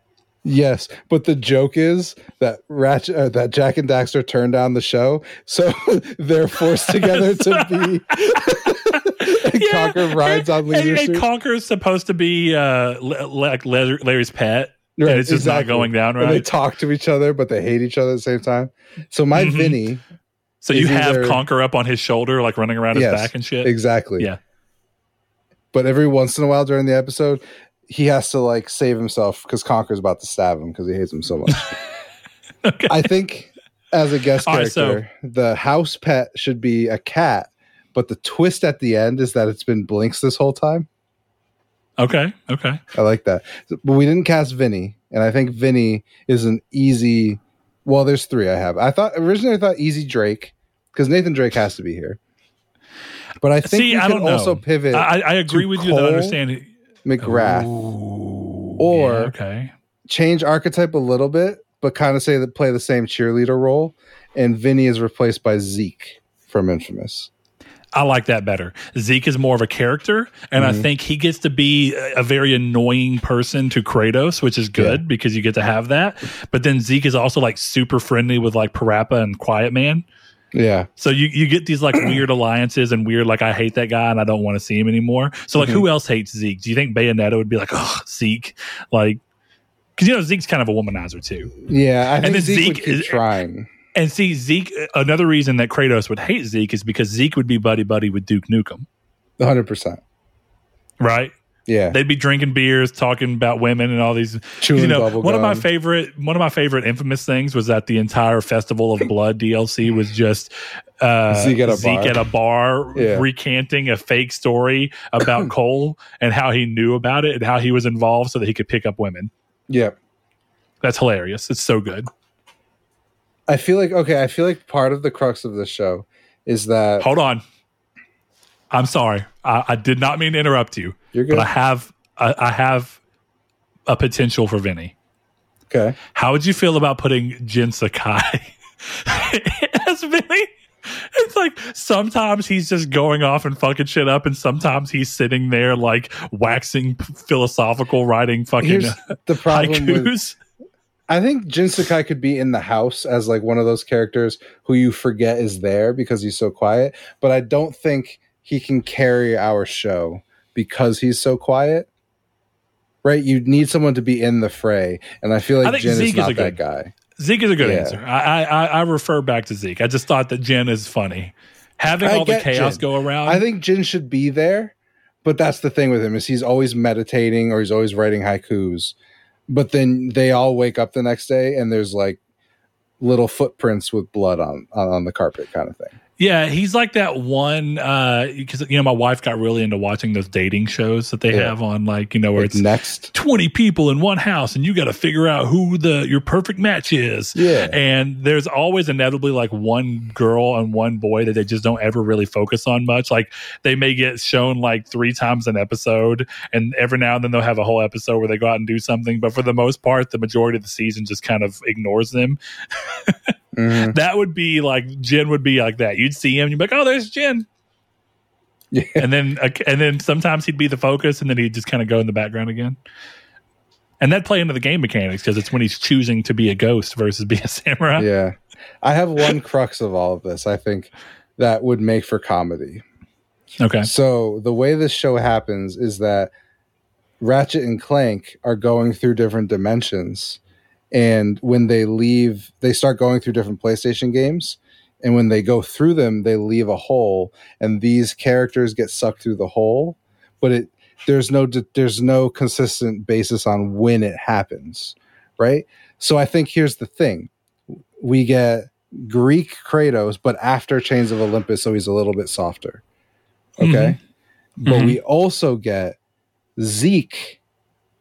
He was sucked away. Spoilers for Infamous 2 in 3, 2, 1. He got sucked through the portal mere moments before Cole kills him. So he's like in the worst possible shape of his life. Okay. Well, spoilers for a possible ending. It is, yeah. I'm trying to save us from spoilers today. Getting yelled at for it. I understand. So I think that's part of the crux of it, right? Is like Laura got sucked through moments after she killed the guy. In the first game when they make a big deal about it, before it just becomes normalized and she doesn't react before anymore. She gets a taste of death, right? And she's like, "Yeah, this is cool." Exactly. Once she thirsts for human blood, no, it's right before that when she's still depressed and freaking out, sucked through the hole into the house. Mm-hmm. Blinks. Once they stopped making games and he was put on the shelf, it was like 15 years after that, and he's just a cat, no longer a time sweeper. That's when he's in, I like this. I genuinely think there's low-key a good PlayStation production show in here. And it would be called what? The Sacred Shores? The Sacred Shore? That'd be its That's not bad. Weird name. That's not bad. Bayonetta keeps trying to get into a relationship with Kratos, but every time they go like somewhere, he ends up going off to the side and banging. See, here's the one problem that we have here. If we're thinking of it as a PlayStation Productions show, we can't have and we can't have Bayonetta. Can't have Conquer. Duke Nukem we could probably have. Conquer's easy enough because you could just switch him for Daxter, but no Jack. I mean, fair. Yeah. Bayonetta, that's the hardest one. You just switch her out with Naruko, which is not really work. Naruko is not inherently sexual like like Bayonetta is. It's third party, the girl from Lollipop Chainsaw. Yeah, you could definitely have third party stuff in there. That would actually be a great character in there because you'd get her and you'd get her boyfriend, the zombie head. The head? Yeah, that's there'd good. Be a lot that's of true. Good jokes about that. So I'm good with you. Who are we replacing with then? Instead of having both Lauras, we're going to replace one of the Lauras with that? No, that was replacing Bayonetta because she's Nintendo. Oh, okay. I got you. I was trying to think of an overtly sexual character.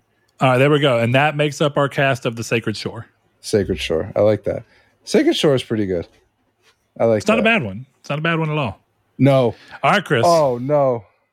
Oh, no. What? It's called the Game Crossing. But it's an X. You get it? It's got the symbols and the letters. Crossing. Okay. Yeah. Okay. Worlds Cross. Maybe. Let's go to bed, Brett. I think the show. Let's go to bed. I'm very tired. End Vel's recording. All right, guys. That is the end of the sexiest part of the show. Velvet's Corner. Froze on. That has been a weird episode of Triangle Squared, but you know what? The weird ones are always fun because they're memorable in such a different way. I don't think I'll ever forget talking about trying to make up a reality TV show featuring game characters that you want to interact with in stupid but fun ways. If there is one Sony executive listening, even if you find this in 5 years because you're listening to the back catalog after Brett and I have blown up, make that show. Yeah. You don't have to credit us. You don't have to even tell us it's happening. But if you tell me you're making an animated reality TV show starring PlayStation characters, I will be a sycophant for life. All I ask is that in the end credits of the show, one time you put hashtag golf claps for Chris. That, or they make it even subtler where it's like the PlayStation things come in and then a little bit there's like a big triangle with a little square in the top and then that's it and it just fades down. Yeah. Perfect. That'd be perfect. Yeah, if we get nods, we're good with nods. Right. All I need is a nod. Look, all we did was give you the prompt. Speaking of which, Chris, you remember how you said if we kept going with Pork Chops questions as the community's sake, we'd have to name a new segment after him? Yeah. His were always prompts, if you think about it. So Pork's prompts. I have the section. I have the section name. Well prompted porks. Yeah. Porks and prompts. Porks and prompts. There we go. That's a good one too. Yeah. Porky prompts. There we go. Porky Pinky prompts. Yeah. Pinky porks. Yeah. So there we go. If he sends, today was one. It was a prompt. What game do you want to see remake? So if he keeps sending them in, I'm going to have to write a whole new theme song. Hopefully he fucking finishes it this time.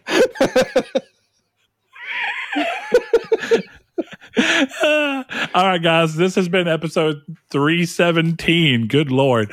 Of Triangle Squared. We look forward to seeing you guys. Yeah, you way off, Chris. You didn't even know you used episode 314 as the news document title for 3 episodes. That's why you think it's 315. But this has been episode 317 of Triangle Squared, a PlayStation podcast. We will see you guys next week. Thank you guys for watching. And as always, a final shout out to our patrons. Of course, you know who you are. You went over to patreon.com/Nartech. Give us a little as $1 per month, which helps keep the show afloat, keeps it free for everyone else. Those thanks go to Spencer, Brandon Edwards, Alex, Barry Rogers, Easton328, Aztec King, Lechion69, The Lord Corgi, Hamadegger, Bailey Robertson, Mark Schutz, Cypher Primus, Kyle Grimm, Rude Days 93, Kevin Bacon Bits, Danny Villalobos, Jehudi MD, No Fate, Derek Porter, Donovan Williams, Matthew Green, and Sean Sanderud. Thanks to each and every one of you. See you next week.